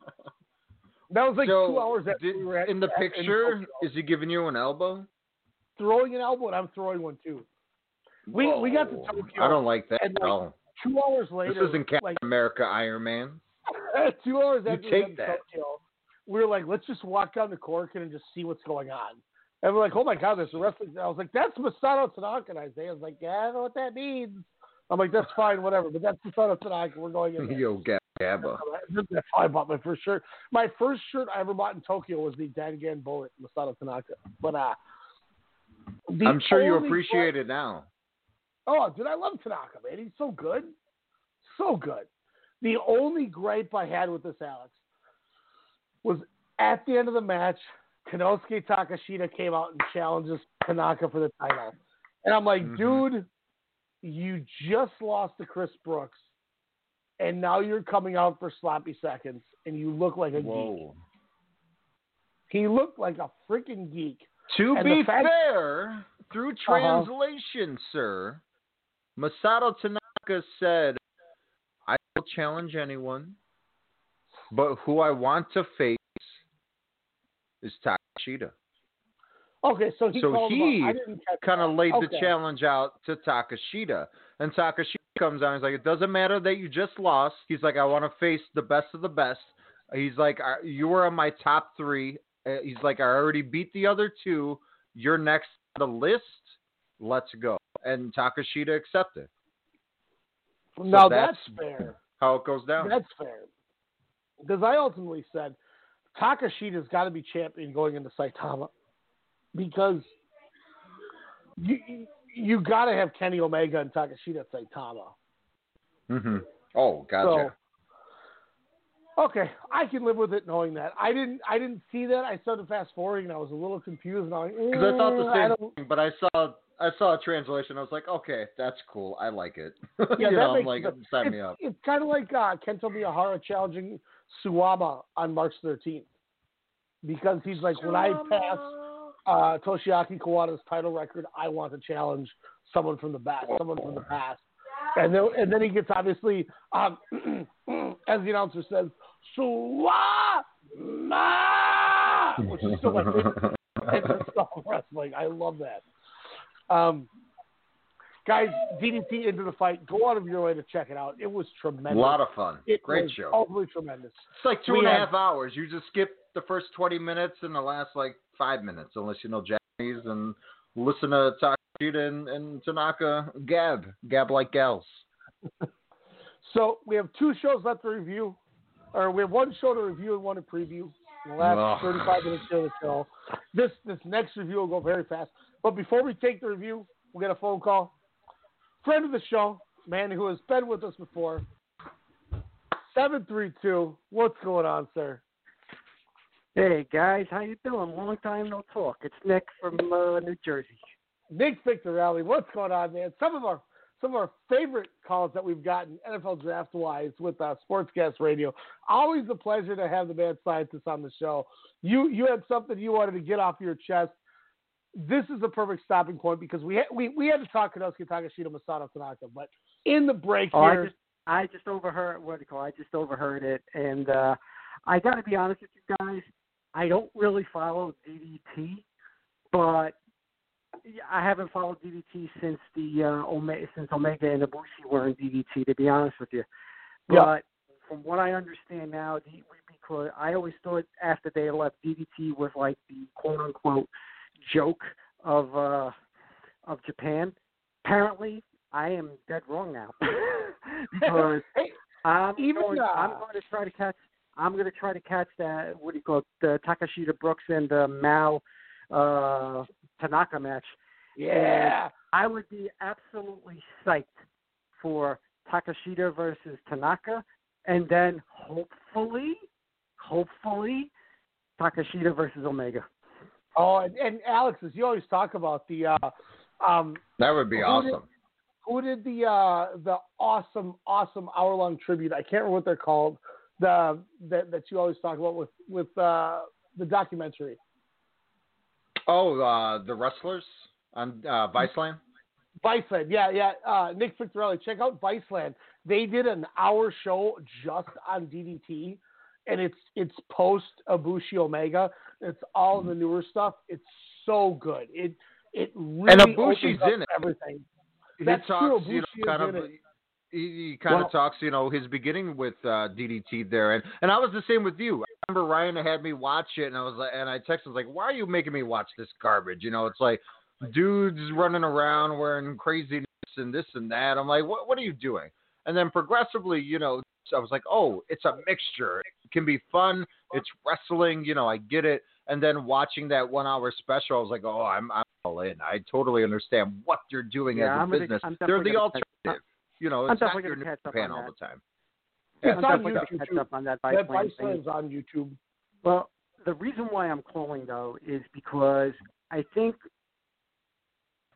time should be deserved to what could possibly be very catastrophic for the industry itself, especially what we're seeing right now in Japan with NJPW canceling the anniversary show and the New Japan Cup due to the coronavirus. Yep. And I'm like, okay, they're canceling, they're giving refunds, fine. As long as they make it up down the road, I'm okay with this. But if this is something that is extremely prolonged, if this is something that cannot be contained for 2, 3, 4 months at a time, you're talking pretty much, and this is only New Japan. Yeah. You're talking Sakura Genesis. Yep. You're talking Wrestling Dankatsu. Yep. And you're talking Dominion. Yep. Good call. You're talking 3 major cards, 1, and 2, you're talking about the road to in various different locations. Mm-hmm. Now, what do you call? The other thing is AJPW just came out with their brackets for their big for for their version of the G1 Climax. But now you have to look at those cards and wonder, are they going to get through it? And the same thing for DDT. You're talking about their next major, one of their big three. We just saw Wrestle One fold shop, which I'm going to call this right now. Wrestle One becomes NXT Japan. Yep. You're running Nakamura versus Shotaro Ashino in your first big major show for their title. I can see it right in front of me. And I'm actually thinking Keiji Muto versus whoever they can bring in from NXT UK or NXT as a special attraction match, kind of sort of like what they did with Liger a couple of years ago when he faced Tyler Breeze. So, but this is another thing is we have to worry about. I don't get political too much, but what if Vince and the president-elect created this smokescreen of the coronavirus just so they can finally get NXT Japan? One. That's horrible. But when Stephanie McMahon in her interview with the Tampa Bay Times, there is the very small but the distinct possibility of WrestleMania being canceled. And let me tell you something. If WrestleMania gets canceled, do you want to see WWE tank worse than what they're doing financially? You're talking about pretty much their cash cow, WrestleMania, which is WrestleMania. If they lose that, you could pretty much put their financials in the crapper for at least 2 quarters, and it might get a little dicey. It might get dicey for them. I mean, they're a multi-billion-dollar company, but with all the crap that they had last quarter, when they fired their top brass, Vince is now trying to sell pay-per-views to say ESPN or Fight TV or whatever, in which you're pretty much making the WWE network almost obsolete. It's almost it's not a good time if you're if you work for WWE right now. Yeah, that's so crazy to think too that they're shopping those pay-per-views to ESPN Plus. They're favored at like $160 million or some crazy number, which I don't necessarily agree with. I'm not spending $60 to watch Roadblock End of the Line. I'm spending $10 and I don't watch it. Why would I spend $60? I'm stunned because people joined the WWE network for one reason and one reason only: to watch pay-per-views for $9.99 a month. Gone is the day of spending $50, $60 on a pay-per-view, unless you're just doing 4 pay-per-views per year, not 12 or 14 AEW. 15. Yeah, exactly. And that's why it works, because the storylines can progress, not, hey, let's rush, 2 or 3 weeks in between these 2 pay-per-views that we're going to have. And that's what I appreciated and realized, kind of going back over the last couple of Dynamite shows, I'm like, oh, it's breathable. It is like, watching Nitro back in the day where, you only have 4 or 5 shows and you're like, oh, you can let it breathe. And, that's why I think Revolution is such a great, it's going to be such a great show. I know you guys are going to talk about this. You're going to talk about Super Showdown. But if you want to talk about the biggest crap show walking on the effing planet right now, no, not because the wrestling was so bad, but the thinking behind the booking that started at Super Showdown and ended last night on SmackDown. It made me just want to bang my head against the wall. One, you pretty much buried Ricochet. You pretty much buried the poor guy. I mean, I actually thought it was going to be a halfway decent match because we all know Brock Lesnar, against smaller, more light guys, has great matches, especially when he's motivated. They made Ricochet look so weak. There's no way. Oh my God! There's no redemption arc there now because I mean, Bryan, he wasn't. They didn't give him a Daniel Bryan, AJ Styles, CM Punk, and Balor type of matchup, which I was expecting. Heyman allegedly is a Ricochet guy, and we were all like, I was all like, this will be fun. 7 to 10 minutes of Ricochet being bumped around. Nope, Trevor gets picked up at 5. It's over. What the hell? You just killed the guy. And then And then after that, probably the biggest cluster F that I can possibly ever think of. Goldberg and the Fiend. And then the hip toss, baby. No. And then, what made this even worse, okay, you have another pay-per-view prior to WrestleMania, right? But they already set up Mania matches. You pretty much just set up Mania. Why are you having Elimination Chamber then if you already know that Shayna is going to win her Elimination Chamber match? Yeah, she's not losing. Reigns, you already just said, Reigns already said he's next. So apparently he's winning his Elimination Chamber match. And we had the Fiend point to the WrestleMania Stein almost as awkwardly as Charlotte Flair did last year. It was worse than Charlotte. That point was terrible. They're doing a tag team title Elimination Chamber now. Yeah. It's going to be Heavy Machinery and Miz and Morrison and company. The only way the women's will redeem itself is if somehow at the end of that you have Rousey, Jessamine Duke, the other chick, and Shayna Baszler standing in that chamber a la an octagon, and then calling out Becky Lynch there, and then you have Rousey as Shayna's, corner woman. I think that would be the only way on how you have that. I still say this, and I've been saying this until my dying day. Rousey will be at WrestleMania, but she will be there, and she will face Bayley for the SmackDown Championship. And here's why. You guys are probably like, your jaw just dropped and like, here's the mad scientist going cuckoo again. But here's why. No, the storyline right now is this. Bayley has beaten pretty much everybody in the SmackDown women's division. By beating Naomi, she pretty much has beaten everybody. She's beaten Bliss. She's Nikki Cross. She's beaten Carmella. She's beaten Naomi. She's beaten this one. She's beaten Dana Brooke. She's beaten everybody. Everybody. And she's been boasting about it. She's been bragging about it. And, the smart marks are all going, but she hasn't, she'll probably face Sasha. Yeah, exactly. She'll probably face Sasha. I was like, no, just listen to the promos.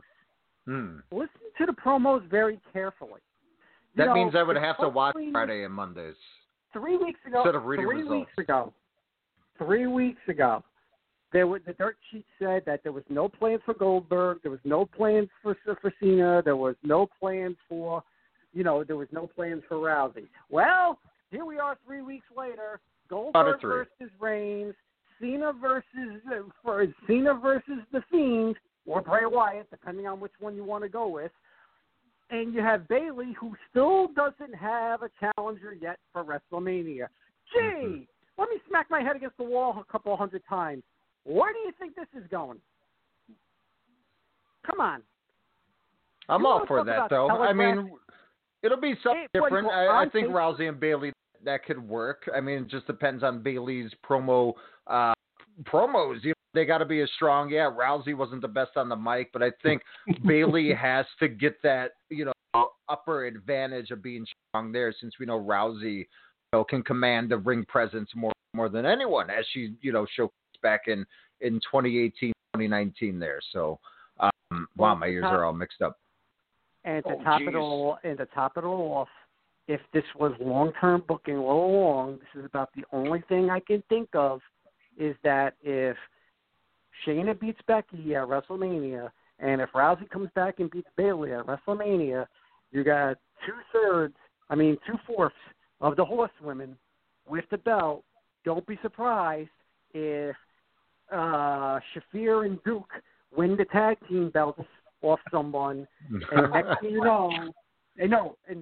you know, horsewomen versus horsewomen, a storyline that they've been building for like 5 years. It seems like 5 years. A storyline that they've been building since the women's tournament a couple of years ago. I mean, the writing. It's there. It's there for the taking. It's just a matter if they don't like shoot themselves in the foot with a shotgun like they've been doing lately. No, man. Again, that would require me to watch it. They couldn't get a storyline right if it was slapped in their face. Let's be honest here. All right, guys. I know you guys got to talk about Super. You got to review Super Showdown. You got to, we don't want to take 2 minutes. That won't be a long hour. Here's my review of Super Showdown. Mad Scientist. Let me say this to you real quick, Mad Scientist. Roman Reigns was the biggest lamp this company has ever had, and they stopped pushing him when he beat cancer. Like, this company doesn't know what they're doing, am I right? Like, you shove him down our throats, and then when you finally have the opportunity to push him to a star, you choose not to? Like, they don't know what they're talking about. No. They pushed him. They pushed him into a long-term feud with Baron Corbin. It's the only time a buried alive match would have been great for them. And guess what? You threw him now. What do you call it? You threw him into this match with Goldberg. I've seen this before. Look at it. Look at the last two legends he's been in the ring with. The fans booed the living ever poop out of him because they're trying to force him down your throat. Now you put the belt on a 53-year-old whose moves are pretty much spear and a God, you're brilliant. Jackhammer. Spear and jackhammer. The match is probably going to last over 4 or 5 minutes. Goldberg will probably shake his hand and raise his arm again. But once again, it just seems to me you're gonna you're force feeding Reigns when he doesn't need force feeding. He doesn't. And now you're trying to force him down our throats again. Meanwhile, you have the most organic overact in the history, something that they haven't had in years, and twice in the last 6 months they've watched it so bad. I mean, you had a home run with Daniel Bryan. You're coming out of forced retirement due to an injury. You have him come back, and then you have him feud with the heavy machinery. Shout out to all the Dream Slater's getting gains, so he's winning a world championship because he's bigger. He's looking a little. Shout out to Daniel Bryan being in the Heath Slater Drew Gulak program now because we knew these Dream matches. Look, because Daniel Bryan has pool, quote unquote. Also, just in the Mark Cock Memorial Super Show during. I'm not even going to call it Mania Weekend. I'll just call it GCW Weekend or just Wrestling Weekend in Tampa, which had a great show last year. There was Bandito and Ospreay.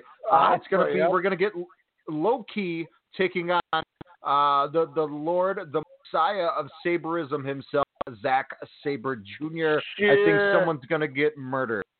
I don't know who, but it's going to be stiff AF. You know what? You want to know the one match I am looking forward to that whole week? I'm sorry. You guys might laugh at me for saying this. Orange Cassidy, Minoru Suzuki. No, in the not ring. at all. That's going to be amazing. When I saw that match was signed, the first thing I thought of was like, oh my God, Orange Cassidy is not leaving that ring alive. But then I started thinking, everybody thinks of Minoru Suzuki as the ultra serious, murder, he'll just murder grandpa. But grandpa. Look at when he's not in NJPW, when he's not in New Japan, he's got the Instagram. He actually has fun. Mm-hmm. And he's going to kill Cassidy. Don't get me wrong. He's going to kill Cassidy. But watch him have fun in the ring with him. It's going to be match. To me, that screams match of the century. Slow-mo Suzuki. I cannot wait. For Suzuki to even agree to that match, they probably went to Suzuki and go, we want to put you in the ring against Orange Cassidy. And he probably looked at them and went, oh yeah. Because let's face it, Orange Cassidy is probably the most over person in in AEW. Every time he steps into the ring, he gets as big a pop as Cody, as Darby, as all of them. And I'm like, oh my God, just please. We're going to get a preview of that tonight when he's taking on Pac. So I mean, we know he can be just as stiff. So it's going to be fun to kind of see. My favorite moment of Tokyo last year was when Minoru Suzuki came out at the Tokyo Dome, and I got to scream with all my brethren, which none of us spoke the same language. But damn it, we all got to yell "Kaze ni Nare." Greatest moment of my life. Just had to say it. Well, gentlemen, I just wanted to say thank you so much for allowing me this time to speak with you guys about wrestling, because let's be honest, I really don't talk much about wrestling at all, if anything. And, you know, to have this time with you guys is absolutely awesome. I know it's been a long time, but you mind if I make a quick announcement? Oh, yes. You know, I've been out of the game for 2 to 3 years now. You know, family and stuff like that. You know, I've been shuttling my daughter around for basketball, my son to soccer, my other son to gymnastics and stuff like that. And, you know, I've been off the airwaves for a while. But mark your calendars. March 15th, 2020. The beacons will be lit. The chalkboard will have the writing on the wall again. The test subjects will once again be rolling in. The Mad Scientist Sports Lab will be reopening on March 15th. Oh, shit. Well, are we fighting you? Awesome. Are we fighting you on our network, I'm assuming? As of right now, I'm just going to be a little indie guy because I'm not one the rest of my old laurels. I am going to work my way back from the ground up because, you know, when you're out of the game for 2 to 3 years, people are like, who the hell are you? Because some people don't remember what they did 5 minutes ago. Hell, I don't even remember what I said 5 minutes ago. I'm joking. But if all goes well and if I find my quote-unquote mojo again, you know, and become the Okada of the airwaves as I was years ago. Yeah, which is going to take. What do you call it? I'm rusty. I'll fully admit I'm rusty as all hell. But if it happens, then Okada. Well, if it happens, who knows? But I can tell you one thing. Back in the day, when I did my show, I always put it into the Dropbox. And if people wanted to simulcast my show, you know, after it was done, you know, they're more than welcome to do so. So, boys, if it goes that route again, who knows? Mad Scientist Sports Lab on Tight. WrestleCast. Hey, you got balls. That's all I can say. Or on Strong Style. I don't know. That's what I'm saying, man. Strong Style. We're right here for the pickings. No problem. You want to be the best, you got to be with the best. Oh, the exalted one. Oh, man. I think, what do you call it? I think I just heard a jaw drop like, oh, no, he's back. All right, guys. Have a great rest of the show. And I talk to you in the not the future. But thank you. I promise the next time I call, it'll be after Elimination Chamber so I can give you some hard-hitting news. Yeah. Nice. Okay. Whatever. Anyway, I'll talk to you soon, guys. Thanks a lot, Nick. Nick Fitzgerald calling in, coming in with some hot takes. Let's just hope he's got balls. Well, I don't have enough balls because I didn't promote that shit whatsoever.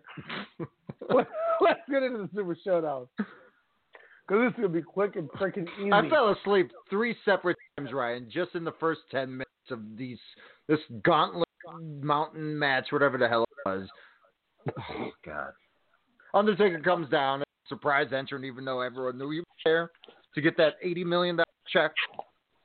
Botched chokeslam, as I said earlier in the show. And why do I care about him in Stylemania? Why? This was the Tawake tournament trophy. Why? Because it was the Tawake tournament. Are you being a peach?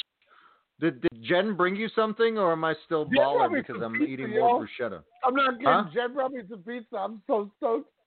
I got some pizza, yo. Was it a homemade? Put it in the oven? Hell like no, a pizza oven? Oh, man. I'm going to text her. As long as you get your dance from her, that's all that matters, the pizza dance. Okay. Should I text her that, too? Yeah. On air. I've had that many times. To give the dance boom. Well on I start air. cold, by the way. Always start cold. Next SmackDown Tag Team Championship.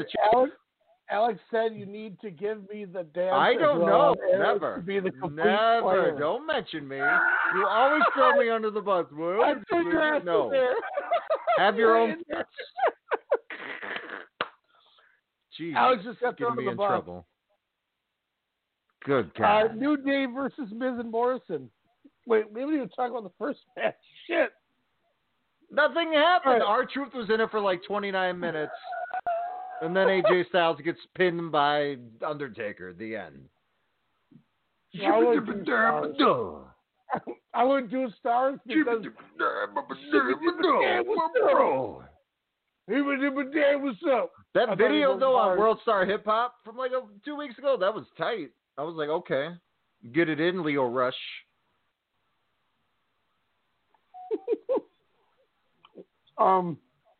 Jen's confused. Miz and Morrison defeat the New Day at SmackDown Tag Team Championship match. Kofi's bad luck continues. I didn't watch it, but why do you have your new champs then get pinned clean less than a day later? Because WWE is trash. Dude, Angel Garza in front of the show, Humberto Carrillo, two Mexicans fighting. What'd you get? Garza wins via rope. I went 3.5, baby. This match was awesome. Why? Because it was two Hispanics that weren't wearing masks? Is in la casa. So that's who that is? I had no idea who that was. So that's Garza. I'll play it again. Welcome Check it out. to the 5th anniversary. This is Austin Theory, and you're listening to WrestleCast Radio all day. Hey, hello to all my friends of WrestleCast Radio. This is Flip Gordon, and I'm very excited to introduce you to one of my favorite wrestling radio shows. Hey, what's up, guys, from WrestleCast Radio. This is Humberto Carrillo, WWE Superstar. You are listening to WrestleCast Radio. El Latino está en la casa, baby. Welcome to WrestleCast Radio. Yep, El Latino is in la casa, baby. That's Angel Garza, who defeated Humberto Carrillo. God, my fucking Spanish is so good. Humberto Carrillo. It is. It's better than me. Angel Garza defeats Humberto Carrillo. I am standing in my room right now. I've moved my chair away, and I'm like mouth having orgasm with the microphone. Whoa. Speaking of that, I heard match of the year candidate Seth Rollins and not Buddy, but Murphy taking on the Street Profits. Hey, Buddy. I bought him at Children's Palace. Any match? Did any match stick out to you? Like we don't need to go through all this crap. Okay, I went 2.25 on this. I didn't think it was awful. Dolph Ziggler versus Mansoor. I went 2.5. Lesnar Ricochet, I went 1.5. Ooh. So that was awful. I'm surprised you gave it 1. Roman Corbin, I went 2. Was it longer than their Rumble match? Oh, I hope not. Or did it just seem like it? It just seemed like it. Ugh, yeah. I went 2.25 on Naomi and Bayley. And then Bray Wyatt versus Goldberg. My rating was dud. In all capital letters, DADUD. Dud. Goldberg's those teeth, man. That was. Oh my God. I was against them giving him the title right away at the last Saudi show. I was against us. You give that moment to Mania. You close out the show with him winning the championship for the first time and then somehow the lights go out, the ring goes black, and he's gone. And that's how you set it up for, ooh, what are we going to get on Friday? Not you give him the title, and then you have lackluster crap matches, and then you have kind of thing with Cena, which I don't know. I don't want to see him Elias, but we already saw Cena go back to Thugonomics a year ago, which he said in that amazing Ruthless Aggression documentary. The only reason why I still keep my subscription at the moment because it's 10 minutes. I'm only on 3. But Cena said that was a failure. So what is this Cena transformation going to be? I don't care. It's not going to happen. It's not going to be anything. This is a dud. This is disappointing. I don't even know. I might just leave your house while WrestleMania is going on, or at least after Lynch and Baszler, because I give two shits about a 16-match card that's going to have 4-minute matches, 8-minute matches, 12-minute matches, 5-minute matches into just overloaded commercialism. Dud. 0 stars. I'm never going to watch this. I feel bad that I already watched the main event 3 times because it ended that quickly. Can we skip Mania and go watch The Hunt? Yeah. Hell yeah. That movie looks awesome. Yeah, I wanted to see it last fall before, people were jerks. I'm a jerk and I want to see it now. Whoa. That Super Showdown, that show sucked and I don't care. Yeah, a show that's not going to suck, though, starting in a little under 4 minutes here, All Elite Wrestling Revolution. We were there when it started before they were even a thing, when it was all in. We were all in. Yeah, we had a press pass. We were on Podcast Row. Damn right. Before it was $9,000. Vegas. But Revolution, actually coming to you from downtown Chicago, Illinois, at the brand new Wintrust Arena, connected right next to the McCormick Place, a part of C2E2 this weekend. First up, the pre-match, not a Rumble this time or a Battle Royal or anything like that, which is great. We saw the Dark Order take on SoCal Uncensored. He's got lemon pepper wings. Wow, you are the best, baby. I won't say who won that match, but let's just say, boom, boom, freshly made wings, by the way. 2 different types. Let's see. I have to text Jennifer. Jennifer? I'm being defeated in this. It's all right. You bought a new car, and my car's in the shop for 2 weeks, so you win. So there you go. We have a pretty much main card here with Pac taking on Nick Corelli, the mad scientist, MVP of 2020. It sounds like, like you said, getting big crowd pops over in All Elite wherever he goes. He makes a lot of appearances in Minneapolis. He got Saturday Night Nitro as well, coming up here next weekend. So Pac taking on Orange Cassidy. This should be a lot of fun. This just came about after the Wonderful Iron Man match, which we'll get into probably with our Revolution show on Monday here, Strong Style Meet. But Pac, Orange Cassidy, this should be a lot of fun.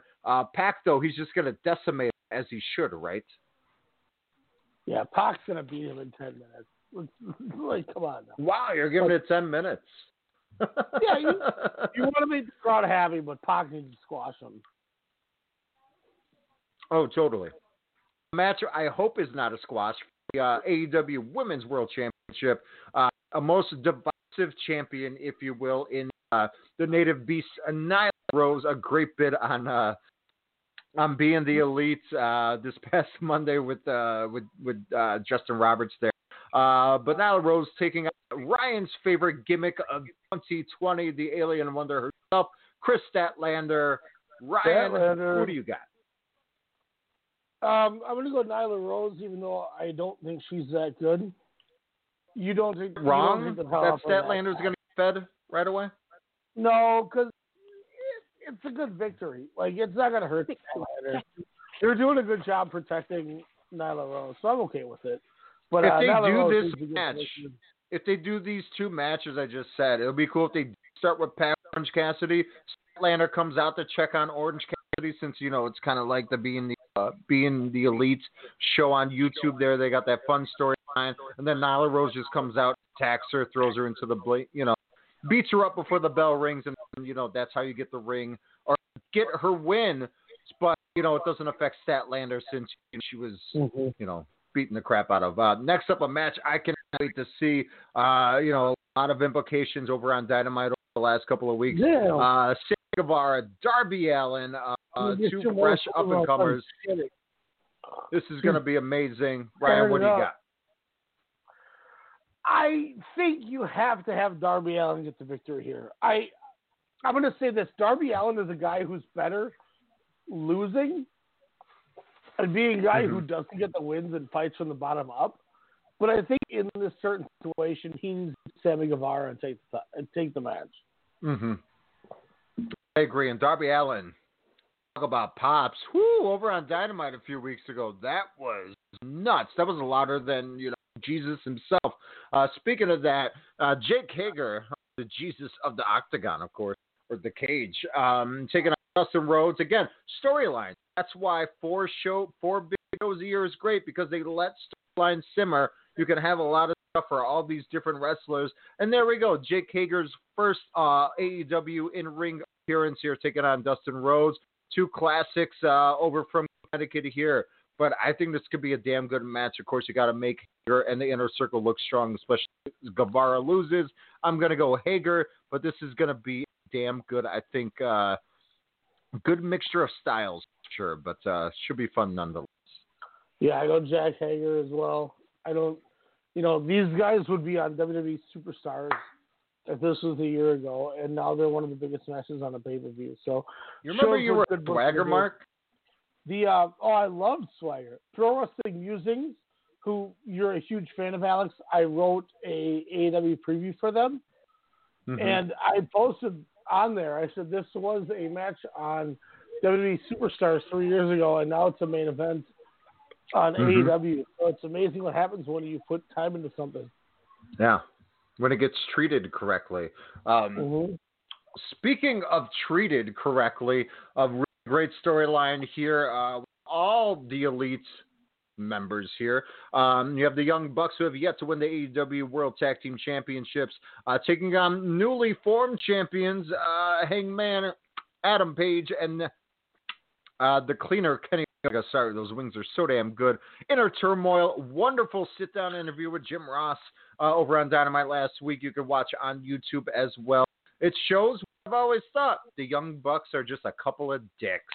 But it worked out so well with that storyline. Of course, Omega and the Bucks are the official Elite members here.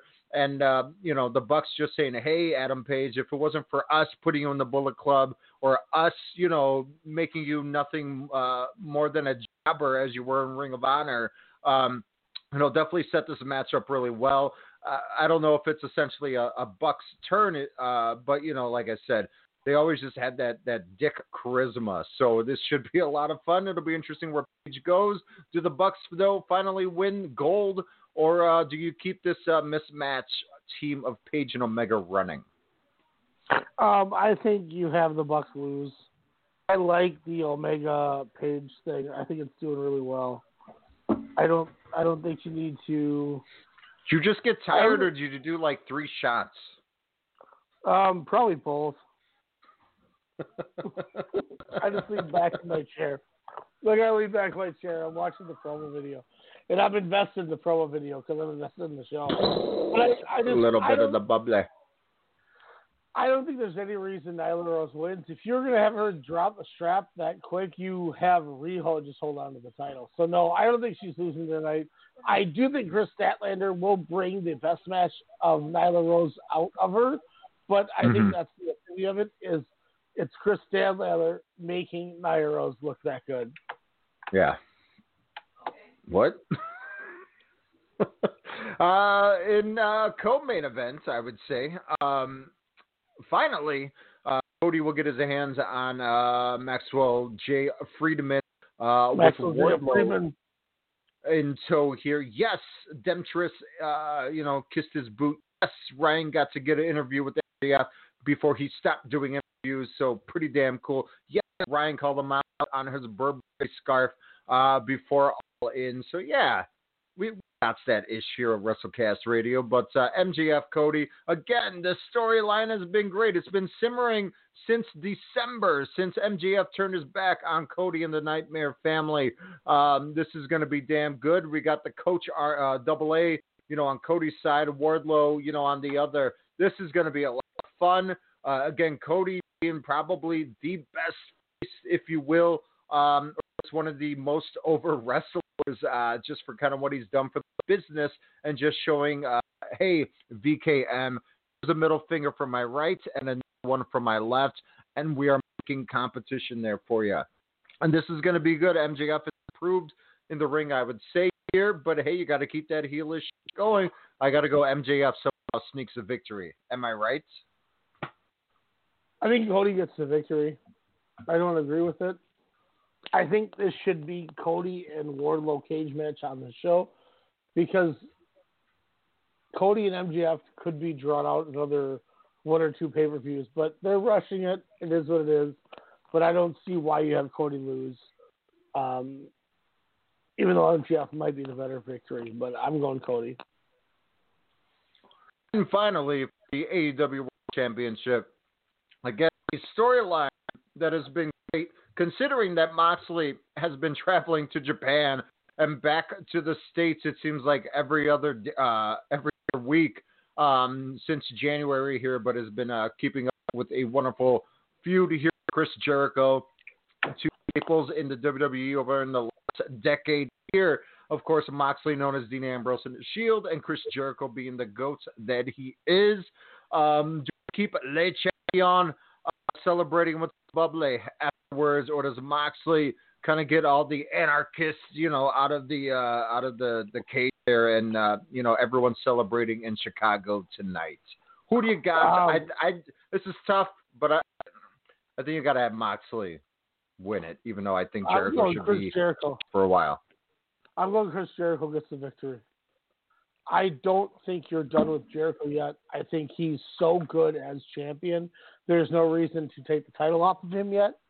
I understand why you would have Jon Moxley as the champion, but Chris Jericho as champion is just so good.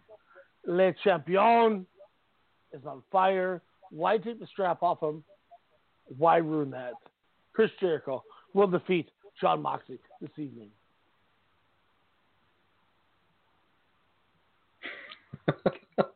Wow, already. That was said with such vigorousness. Well, it looks like All Elite Revolution is just about to start here. Ooh, what's this match? Ooh, this will be very good. Looks like we're starting off here with Dustin Rhodes and Jake Hager. Should be a lot of fun. Ryan, thank you very much for a wonderful show as always. Don't forget to go to ProWrestlingTees.com/WrestleCast. 20% off until Monday, March 2nd until noon. Get 20% off again using promo code MADNESS. 2 new designs and 2 new Japanese wrestling Puroriso inspirations, if you will. Also on Twitter at WrestleCast_SSM. Facebook, WrestleCast Radio, Strong Style Media, and of course, wherever you pod your cast, search Strong Style Media, and also blogtalkradio.com/Strong Style Media. Ryan, anything else? No, man, I'm excited, man. There's a lot of good stuff coming on. And as much as it sucks that Japan is going to be on a pause because of the coronavirus. No Hiromu Naito. That pisses me off. But we now can catch up on a lot of stuff. We can catch up on Stardom. We can catch up on Noah. There's a lot of things we can catch up on and still give good response. All right, well, we're going to let Ryan go to sleep here, and we will talk to you guys probably on Monday. Thanks a lot, everybody, for tuning in. We will see you guys when we see you. Deuces. Later.